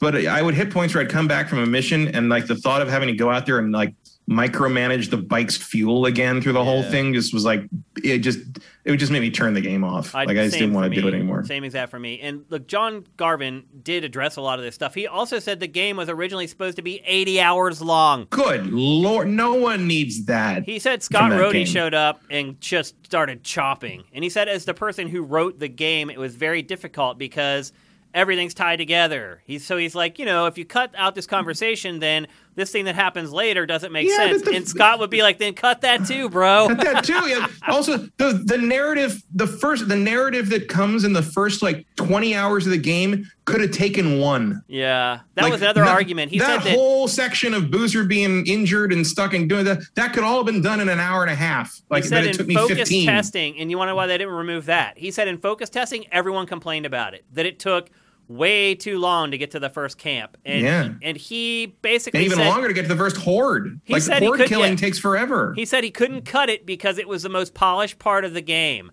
that they had shown at trade shows over and over. And if they took it out, people would be like, oh, it's bait and switch. And then he talked about, do you remember the golf cart ride that lasted like 12 minutes? It's a ride and talk. Oh, yeah, where you get the tour of the thing. Yeah, that was originally 15 minutes long. Good God. And they cut it down to 8. And then that's what he said. He's like, we had like walk and talk, ride and talks that were like that all the way through the game. We ended up chopping them all out. And he said that stuff happens in development. Like sometimes like these developers have these ideas that you're going to be willing to sit. In the first Assassin's Creed where you had to sit and eavesdrop on people. Yep. Yeah. Where you had to listen to like a little quick conversation. Those eavesdropping sections were originally 15 minutes of conversation you had to listen to. And it's just like, who in the... Well, you got to realize this is a problem with the game director being the same person as the lead writer. Right. That's the problem. Like, you no have a one's guy there to who's kill supposed your to check babies, himself basically. who's not going to check himself. So that was one of the other interesting things that he brought up. But then, because as a writer for any kind of project like this, film or TV or game, you have to be ready to cut your favorite part out to make it all fit as a larger whole. And that clearly didn't happen. Yeah, I mean, it still ended up being a bloated game. Let's be honest. Yeah. It was bloated. And he spent a lot of time talking to Jaffe defending that. But probably the most interesting thing that he said in the whole conversation, other than people need to buy games at full price if they want to see a sequel, is that any game at PlayStation, any first-party PlayStation game that gets a 70, you can pretty much guarantee that the director is going to be fired. That any Metacritic score of 70 or lower, that game's never getting a sequel at PlayStation, period. Mm-hmm. And here's the crazy thing. This news does not surprise me. Me either. He had actually left Sony Bend like right after the game launched because he knew he was going to be fired, basically. He didn't say that outright, but between all his statements put together, you can gather that he's like, I was going to be fired anyway. I might as well go out on my own accord. So he's actually been gone from the studio since like mid-2019 at this point. Now, Joe, the other guy we talked about last week, he stuck around until the end of last year. So he was there for he just left in December, right? And he's the one, right? And he's the one who ended up dealing with like the new workforce and was having issues dealing with the younger employees and blah blah blah. But yeah, he said that if any get like he said even Gravity Rush 2, which got I think it ended with like an 80 Metacritic. Yeah, that did okay. That team was still dissolved. Yeah, because it didn't sell. Right.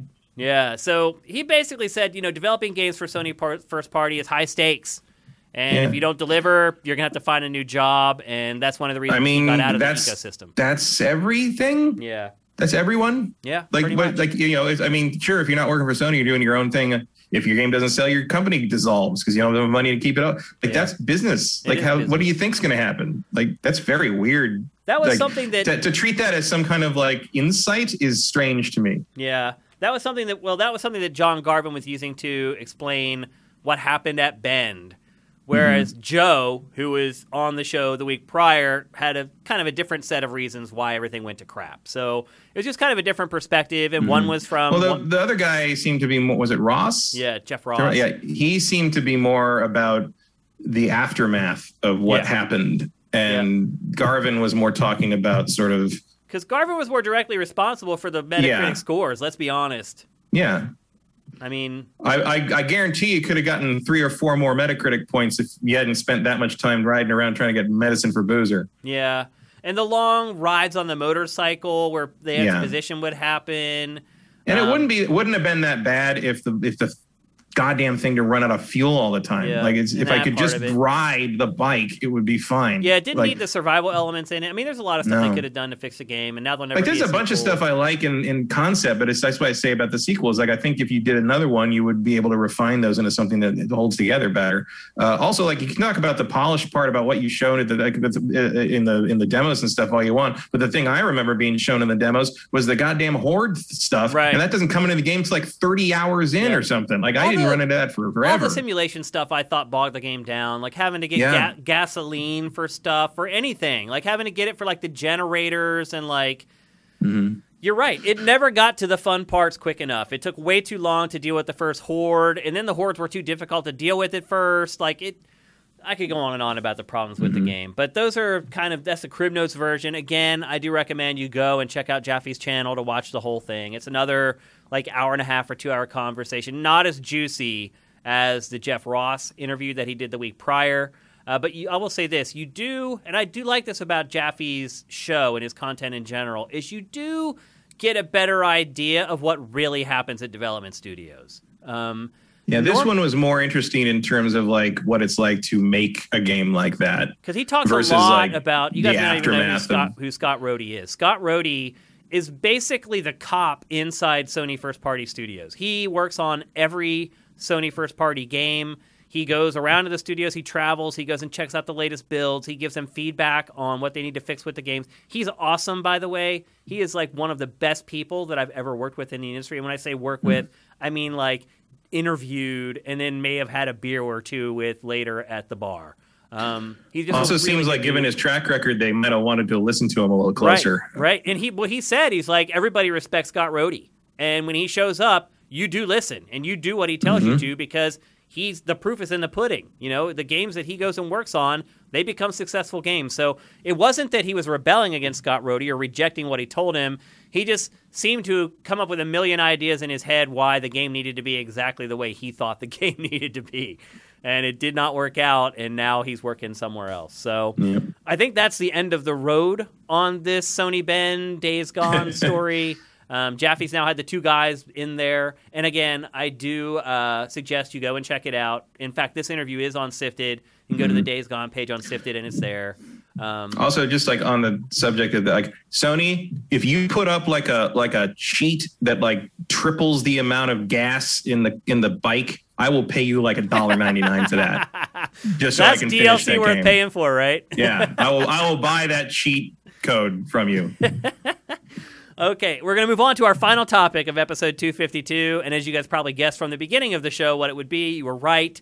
It is Resident Evil Village. This week, really the game was laid bare in a number of ways. So Game Informer started doing its coverage of Resident Evil Village. Capcom had its own RE showcase, the second one for Resident Evil Village.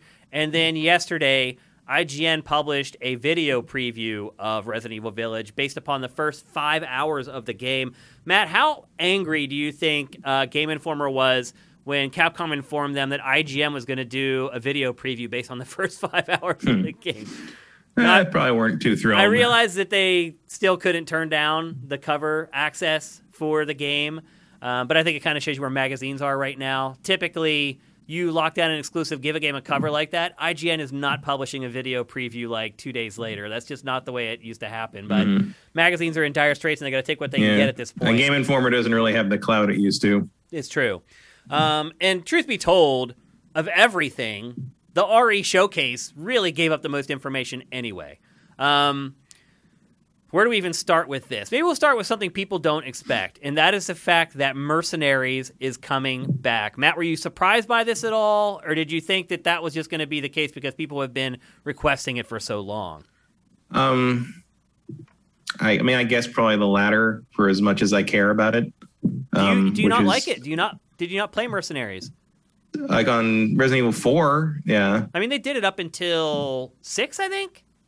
Sure. I think 4, 5, and 6 all had Mercenaries. I'm not a multiplayer person really, and I don't find Resident Evil's gameplay to be fun enough on its own to want to do multiplayer with it. So I don't really care about Mercenaries now. Interesting.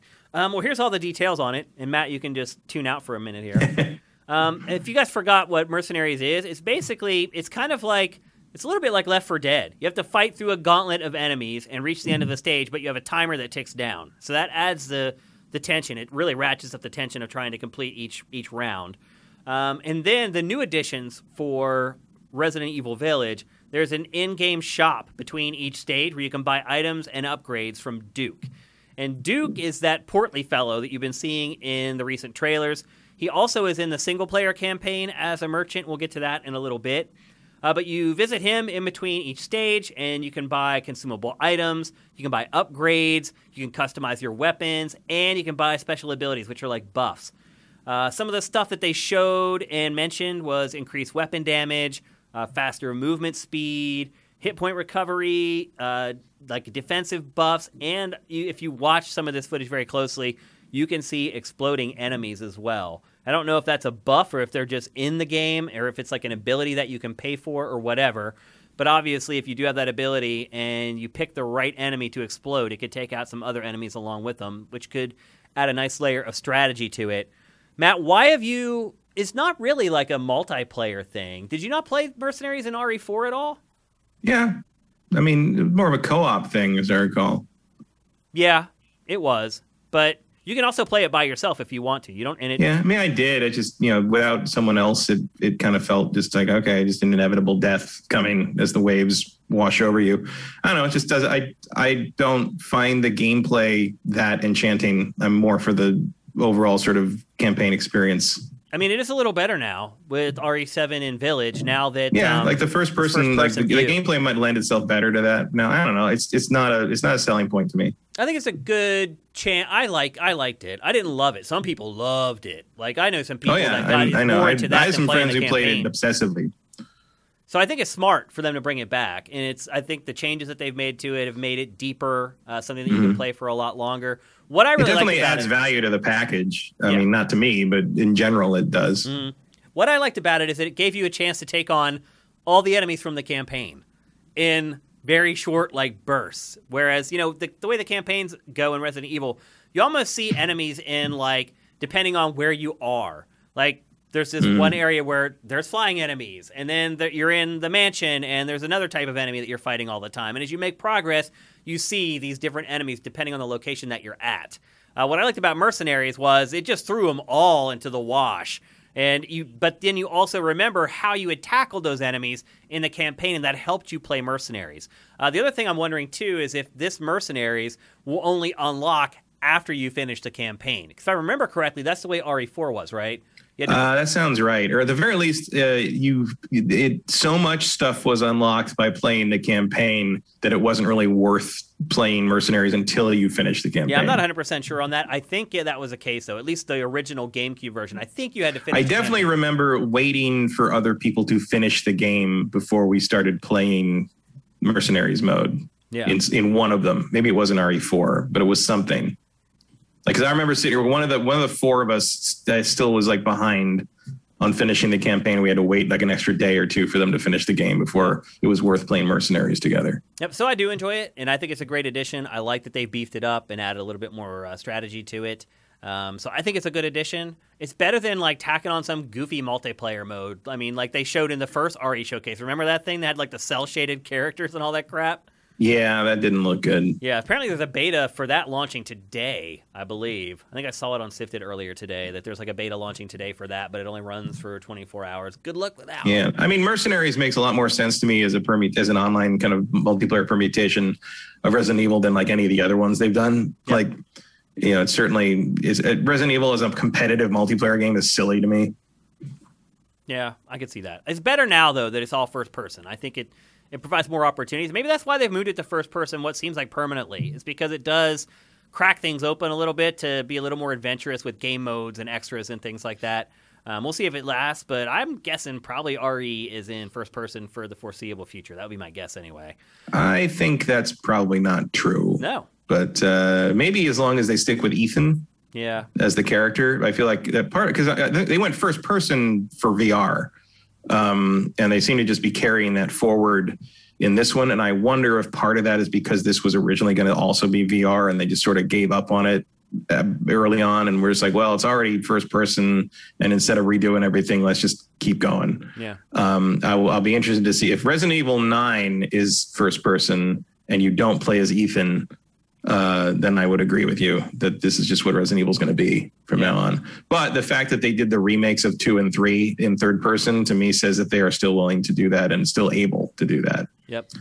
And we'll see about Resident Evil 4's remake too. I mean, that I wonder if they'll do anything first person in that, even if a secondary mode or something. Well, they also announced during that showcase that Resident Evil 4 is coming to Oculus Quest, and so I'm wondering if the rumors that were supposed to be Resident Evil 4 remake were actually this.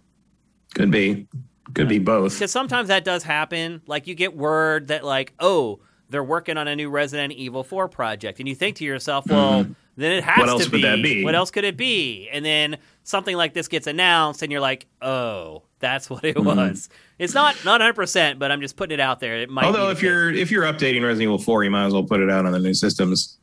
Yeah. After the success of the other 2 remakes, it feels like if I were Capcom, I'd be remaking all of them. Yeah, why not? Yeah, especially RE4, which is heralded as the greatest in franchise history.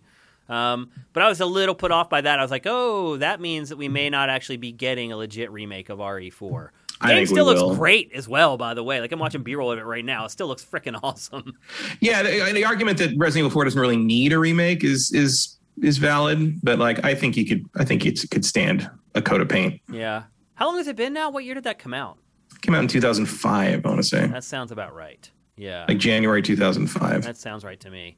Love that game. Still love it. Just watching this B-roll makes me want to play it again. It's just. I remember seeing that the first time. So I think the first time I saw that was at Capcom's Vegas event at January 2004, a year before it came out, and no one had seen it before. It was because we'd seen that one trailer with Chris Redfield and the ghosts and stuff, and it would turn out to not be the early version and a lot. Yeah, the crazy enemy with the scythe or whatever, or the scissors that And they premiered it with it was a scissor man kind of thing from Clock Tower and stuff.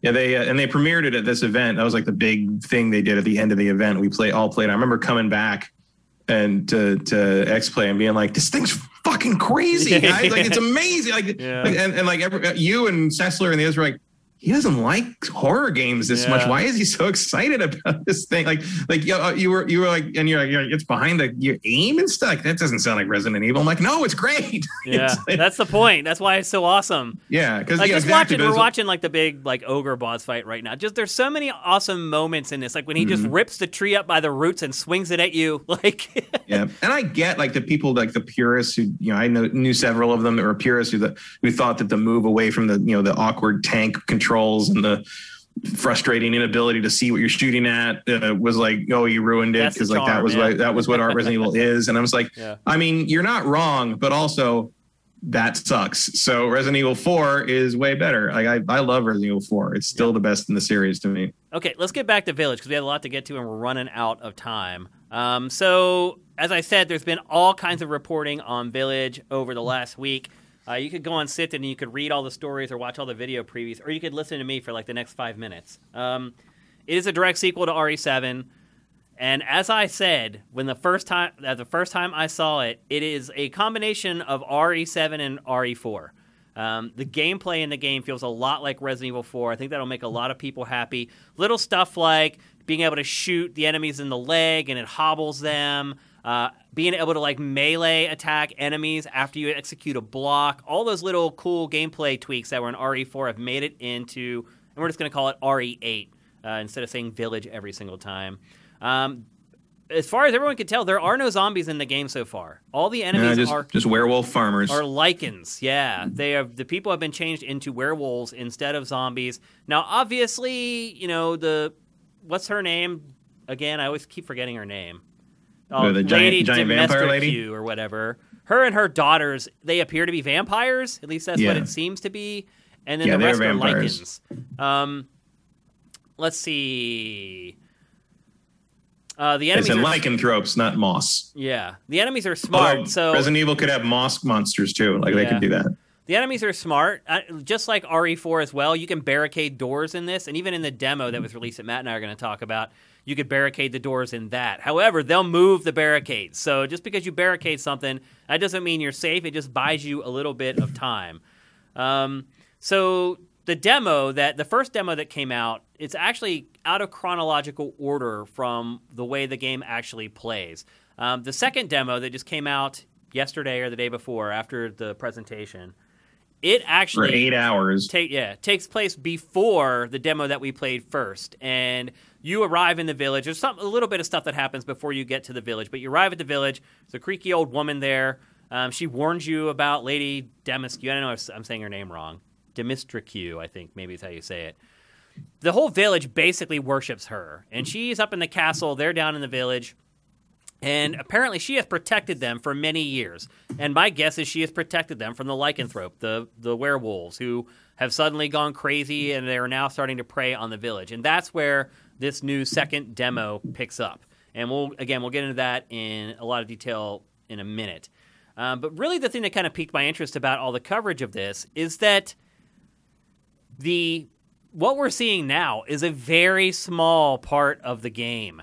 So it almost sounds like you leave like Lady Demiscu in the dust. Like your confrontation with her ends, and she's just like kind of the part of the game because one piece of coverage shows a map, and her area is just like a dot on the map, and then there's just these like 10 or 12 other locations scattered around the map. So this isn't a Resident Evil game where the whole game takes place inside the mansion, or takes place, in her case, in this castle. You go to a bunch of different locations. It takes place in a village, clearly. In a village. But there's a lot more locations. Like RE7, for the most part, took place in just like one general location. Yeah. You weren't adventuring. Well, I think there was definitely that one clip from a few weeks ago where Lady Demistricu, is that her name? I don't know, dude. That's as best as I can pronounce it.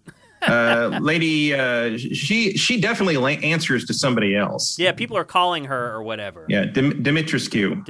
Yeah, let's go with that, I guess. Yeah.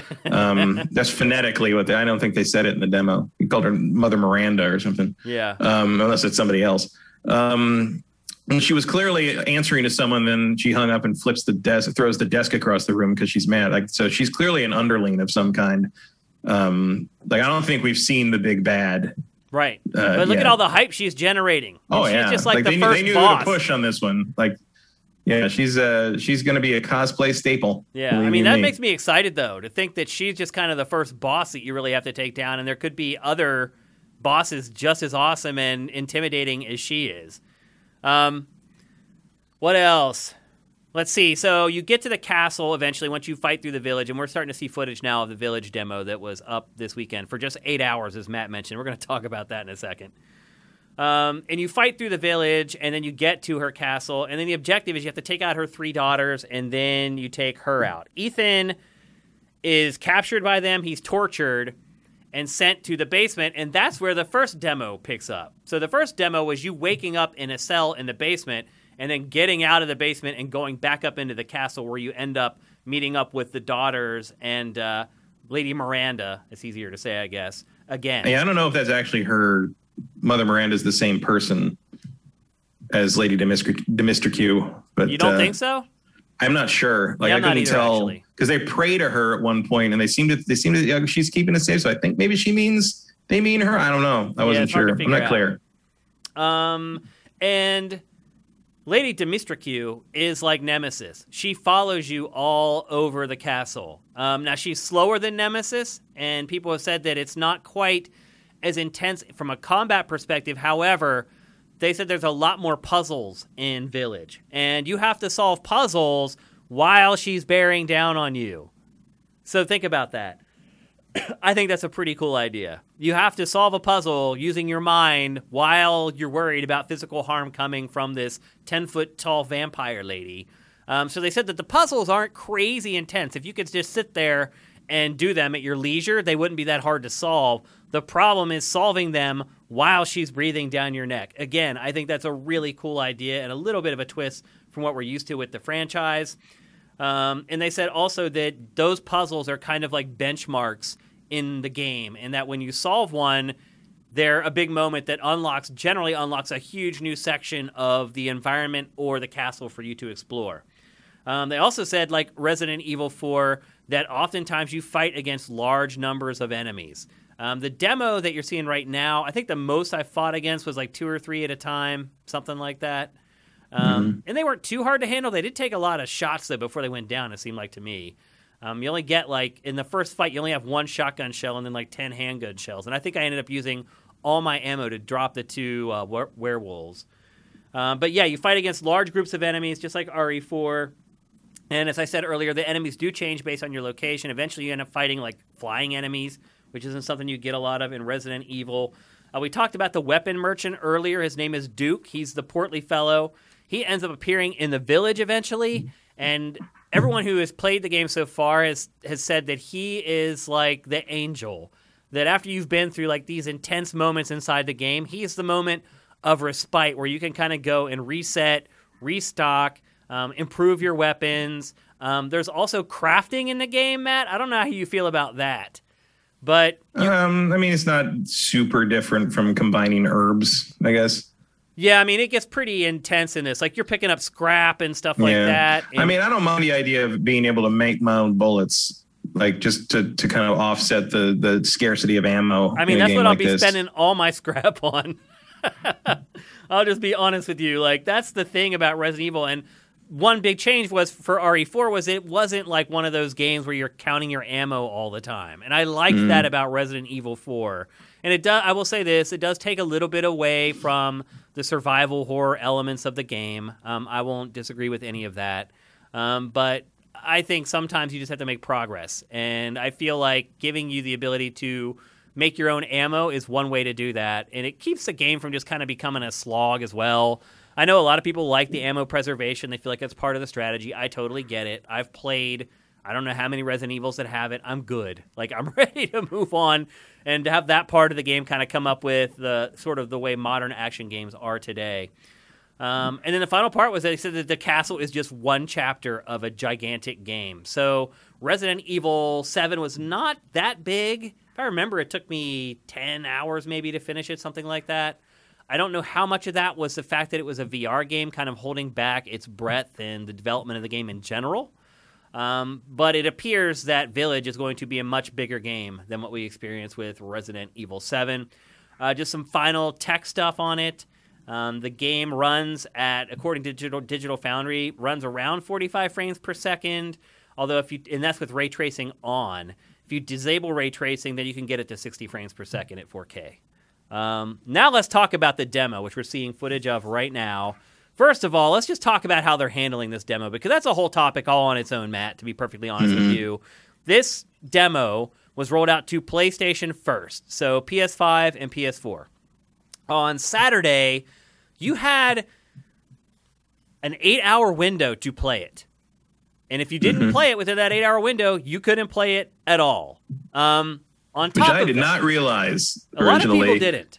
And intended to come back and finish it Sunday, and then couldn't. Although it turned out I was a lot further than I thought I was. Yeah. But like it is the most. I think Nathan Grayson wrote something on Kotaku today that was called something like the way they're doing the Resident Evil Village demo is the dumbest shit ever. And I'm like, I can't really disagree with that. It is pretty stupid. So if you're trying to do a demo to let me to test your game to see if I want to buy it, why are you limiting it like that? It's so weird. So not only did you only have an 8-hour window to play it, so we can't tell you to go play it now because it's gone. The other part is that you had a 30-minute limit of actually playing it. So if you didn't complete it in 30 minutes, you just ended up being left off where you were. Now, pro tip, in case they decide to do this again. And it's locked to your account, right? Like you can't even do it again. You can do it again, but you have to use a different account. So like there's like once my gamer tag or whatever is done with 30 minutes, like you can't ever play it again. Right. But if you have another account on your PlayStation, you can switch to that account and you can play it again. And I did do that. And the first time I played through it, I ended up becoming like one room short of finishing it. Like Matt, I got to the part where like she died in the fire. And I didn't, and then I got to the part where I got out of the house and I was out on the landing, and that's where it stopped. So basically, all I had to do was jump down and then run and then use the crest and walk through the doors. And then the second time I played it, I finished it in 5 minutes, 5:50 or something like that. In this demo, Matt, I'm a little concerned if this is the way the whole game is going to be, because cinematics literally took up 25 minutes of the 30-minute playtime it come to be. I mean, I did do a little bit of wandering around trying to figure out what to do, but the bulk of the 30 minutes was spent watching cinematics.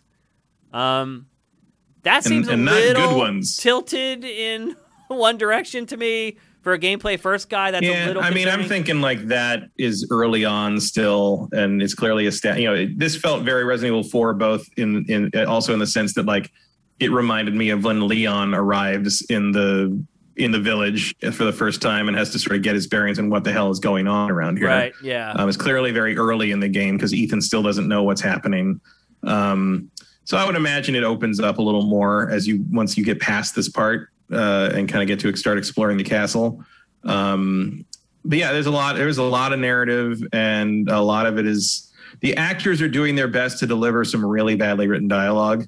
Once you get in the house with the meeting with all the survivors, like the one drunk guy is like really embarrassingly bad. Yeah, that is really bad. That performance is awful. So you have the one guy who's pissed off. So basically what happens is you fight through the section you're seeing right now. Eventually you come to homes where there are normal people who are cowering in their homes.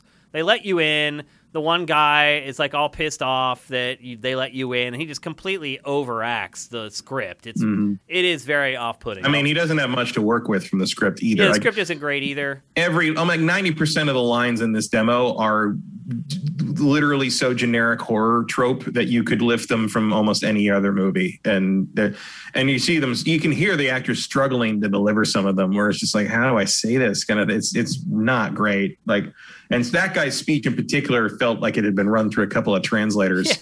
Yeah, which it probably has. But I will say this, like even in this little 30-minute demo, there's a couple moments though that were pretty good. Like, so the one girl's father has been bitten by one of the lycanthropes, and you're trying to save him. You take him inside. And you go inside after the house. You find them in a house with a door that does not seem to lock. Yeah, because you just walk right in, and they're like cowering inside from the werewolves or whatever. But anyway, the one girl has a father. You're trying to help her save him or whatever. He turns and he just takes this machete and just buries it like halfway into this woman's body. And I was like, damn, like, I don't know. I enjoyed it. I am a little concerned. You're right. Like, I look back at RE4 and there really wasn't like a lot of setup explaining what was going on. Like, you just walk into the village and people are acting weird. And they leave it. And then the bell rings, and it's just time to run. And they leave it to you to kind of figure it out. This is a lot more overt storytelling. Like, there's people, like, immediately there's someone explaining to you mostly what's going on. Like, this woman used to like after us, now she's not, and these monsters are running around. But it's notable that they very quickly kill everyone in that house, and then you continue on by yourself, and like, it feels like flavor more than a portent of heavy narrative in the future. I'm sure Lady What's Her Name is gonna, that's what we're gonna call her from now on, Lady What's Her Name. Yeah, I mean, once I hear them say it in the game more often, I'll be able to replicate that. But Dimitrescu, I don't know. Yeah, they made it really complicated for really no reason. But I mean, I get what you're going for a Dimitri thing. So I get it. I get where the pedigree of that is coming from etymologically, but I just don't know how they want me to pronounce it yet. I will say that, like, even as someone who played I think I played like the demo of 7, and I never played the main game. This is infinitely more interesting to me than the premise wise than like guy trapped in Texas Chainsaw Massacre house. Like, I do not care about a weird murdery family in a house. But this is a much more interesting idea to me, and like it's it lends itself better to the exploration idea. I do like that there's like things like the wells and stuff you see around. Like, there's things like, oh, this needs another object. I'm like, okay, so I'll be coming back here with other stuff to open more things and do that kind of. Like, I like what I'm seeing so far. For sure, which I haven't said about a Resident Evil game in a very long time. Yeah. The Resident Evil 4 influence is tangible, and that is a good thing. Yeah, and it's a really good thing. It has me very excited. I'm very excited for this game. I really enjoyed this demo. I think what Capcom is doing with it is absolutely idiotic. Like, not only the 8-hour window to play it, not just the 30-minute window, but like the exclusivity on PlayStation and the schedule for it is so freaking confusing. Like, it is just a bizarre thing. It's a commercial. Why are you making it hard to be advertised to? I don't get it at all. It's really dumb. It is eventually coming to Xbox. It is eventually coming to PC. But the schedule for it is all goofy. I don't know if a third demo is actually going to be released or not. There is. There's a countdown on it now. Oh, there is. It says like 4 days and whatever hours till the next demo. Huh. So it is pretty cool that we'll have gotten 3 demos of this game before it comes out. Like, I like that part of it. It's just that the way the distribution is working, it doesn't make a whole lot of sense. No, it's like, why can't you just let people play that one until the next one? If you want to lock each demo out as the next one comes out, I guess okay. But like, why not give people a week to play this one until the next one comes out? Yeah, I just don't get it. I don't get it either. But I will say this: if the objective of a demo is to make you more excited to play the game, this absolutely did it. And I would say... Yeah, that a mission accomplished in that regard. But I would say the first demo really didn't. The first demo was like this boring, like, find this item down in this creepy dungeon and then go upstairs, and then there's a little piece of action, and then it ends. Yeah, I didn't play the first one. You didn't miss anything. But this one, like, I mean, I was already gonna play this one. Play this game. There's nothing else coming out anyway. Yeah. But like, this was a positive experience. Like, it didn't. I was ready for this to kind of make me go, oh no, I'm not going to like this. Maybe I'll just back off entirely, just like I did with 7. But no, I am more interested now after this demo. Yeah, I'm really hyped for it. Like, really, really excited for it. And it's coming pretty soon. That's the good news. Like, we don't have to wait much longer for this game to come. My God, have we waited a long time for a couple of weeks. Game. I'm pretty excited about what comes out Friday. But what's Friday? The Nier remake. Oh, that's right. Nier Replicant? Replicant. Yeah. Nier Replicant, bunch of numbers. Yeah. Which, again, why? I don't know. But I love the original Nier. I do actually prefer old dad Nier hero versus young hot brother Nero. I don't know, but I really like Nier, and I'm looking forward to playing it again, maybe in a refined state, because much as I love that game, it did not age well. Yeah. I mean, it needed reworked for sure. Definitely. But anyway, that's pretty much it for what we know right now of Resident Evil Village. A great week for the game. I think a lot of people, when they get their hands on that demo, are going to feel like Matt and I did and really, really excited to play the final game. I am feeling like I felt RE4 vibes from that game from the first time I saw it. First trailer, I think the first thing I said was RE4. I think I've been saying it all along on GameFace, and now having played it, seeing the reports from people who have played more of it than I have, very, very encouraging. I hope you all would agree with me that RE4 is the best Resident Evil ever. I don't know. I think most people agree with that, but some people don't. I don't think that's a super controversial statement, no. Yeah, some people are purists and want the weird tank controls. I think it's either 4 or 2. I'd agree with that, too. Yeah. And that remake for 2 was great. Like, don't get me wrong. Like, it was awesome. Yeah. But still, RE4 to me, I could just go on and on about everything about it. I remember all the characters, all the bosses, all the creatures, all the sub-bosses. A lot of those other RE games, like, I just remember patches of them. And it's not like I played RE4, like, 50 times. Like, I played it once, and then half of it again the second time. So, yeah, it's not like this thing that I've obsessively played or anything. Like, I played it once every time it came out on a new system, basically, a new generation, basically. So I played it on GameCube, I played it on Wii, and I played it when it came to Xbox One, I think. I played it on GameCube, and then I played it halfway through on Wii, and that's where I stopped. I just love it. I love everything about it. And seeing that this game is a lot like it. I also like that it's werewolves, and they're faster, and they're deadlier. Yeah, I'm glad for a break from zombies. I don't... Yeah. It's vampires. Why not? Resident Evil, everything. Who cares? Like, just in fact, there's part of me that's like a little frustrated with Ethan in that demo because it's just like he's like, "What's going up?" I'm like, "Dude, you just the town got taken over by zombies and like got nuked, and you ended up in a mansion with a bunch of crazy people." It's like werewolves. Are they really far off from the rest of your experience here? Well, then there's a whole Chris Redfield angle. Yeah. Like, there's one shot in one of the trailers. It looks like there's like a human body factory. Like, they show a bunch of human bodies on, like, meat hooks, like, going up this conveyor.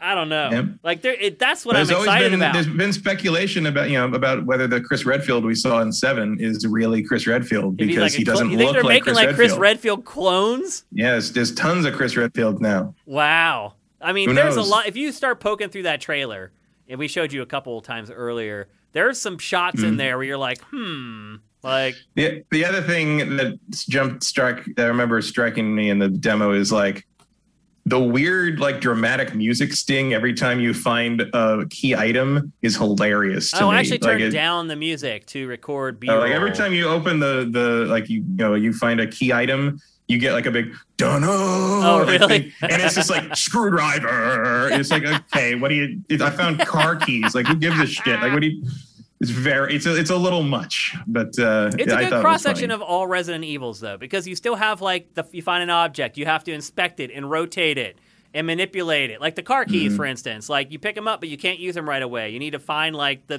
thing you need to jimmy. That's the part that's funny because when you pick up the car keys, it does the dun thing, and then you open and find the screwdriver and does it again. And it's just like, okay, like. Easy, boys. If I find a toolbox, we'll be here all day. Yeah. Well, I really enjoyed that demo, even despite all the stupid crap all around it from Capcom. I'm really excited to play the final game, and I hope you guys are too, because we all need a great game to play together right about now, don't we? All right, let's get to some Q&A. We can't answer too many because we're already over time, but we'll get to a couple at least. Let's see. Zetsaber Juno. I wish Stealthy was in here. We would answer all his questions right in a row after the donation he gave us. Favorite light gun game from the arcades? Mine was Silent Scope. This is from Zetsaber Juno. Mine was Silent Scope. Also starting with Time Crisis 3. You shoot while hiding to switch between weapons. Okay. My favorite was Time Crisis. Just in general as like a franchise, it was my favorite one. But I would argue probably the best light gun game I've played probably was House of the Dead 2, as Matt had alluded to earlier. But franchise-wise and the tone and everything, like, Time Crisis wasn't as hokey as the other ones. I don't know why. Was it made in the U.S., maybe? Time Crisis? God, no. That was Namco. That was Japan, yeah. That was Japan Namco by far, for sure. But it did have the bar that you stepped on to duck. It just felt a little bit different than the others. What about you, Matt? I did. I mean, House of the Dead Overkill was probably my favorite in that series. You're talking about favorite light gun game of all time. God, it might be Alien 3. Oh. With the giant pulse rifles. Oh yeah, I forgot about that. And the other one I played. That made me tired to play though. That's the other thing about light gun games. After a while, your arm starts to get tired from like holding the gun out. Yeah. That one was on a tripod. Like it was on the machine. Like you tilted it up and down. And then the other one, like, I don't know if it's particularly good, but I played it a lot in part because the girl I was dating at the time loved it. Revolution X, where you fought. That was the one with Aerosmith in it. I definitely don't remember it then. You had to fight like tyrannical, like oppressive censorship, like goons who were like forcing all the kids to go to school and shit. And I remember you had to shoot with the thing. And then your grenade thing was you shot CDs and blew stuff up, and then everybody had all the Aerosmith guys had little like video clips and stuff, and I just remember Steve Tyler very seriously looking at me and going like, "Music is the weapon."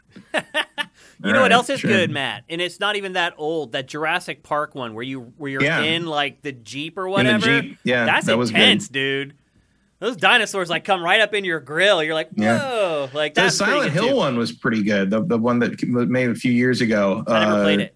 It costs a lot of money, but like you basically go in and sit on the thing, and like you got to go. It's like decisions you got to make, and like you got to make choices in places, and it's really hard. I never got very far in it, but it was impressive. It was one of those things like, if you ever made these things for home use, I would probably buy these.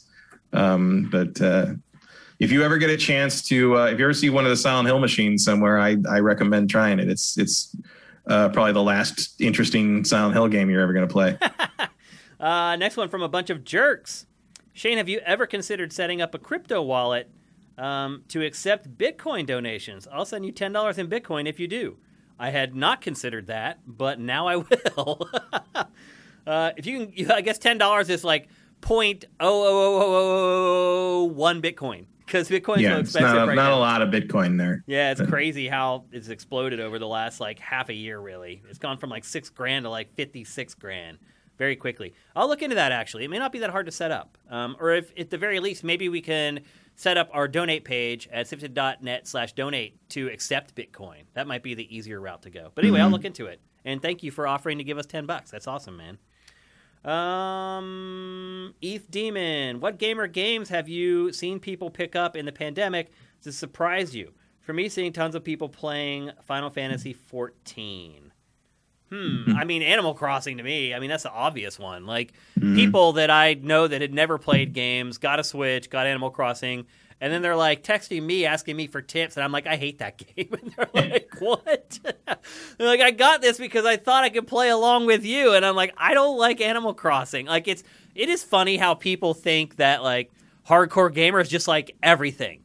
So they think if they buy something, you've beaten it. You can tell them how to beat every part of it. You have all the pro, like, codes and, like, secrets about the game. It's like, no, we have taste, too, and we have things that we prefer like everybody else, things that we like and that we don't like. So it's definitely Animal Crossing. Like, even, like, dudes that I know that were, like, grizzled, like, people I played football with or whatever, like, they're playing Animal Crossing. So it just became a phenomenon that just kind of transcended all social groups, really. So I think that was the biggest surprise for me, even though it does make sense in a lot of ways. What about you, Matt?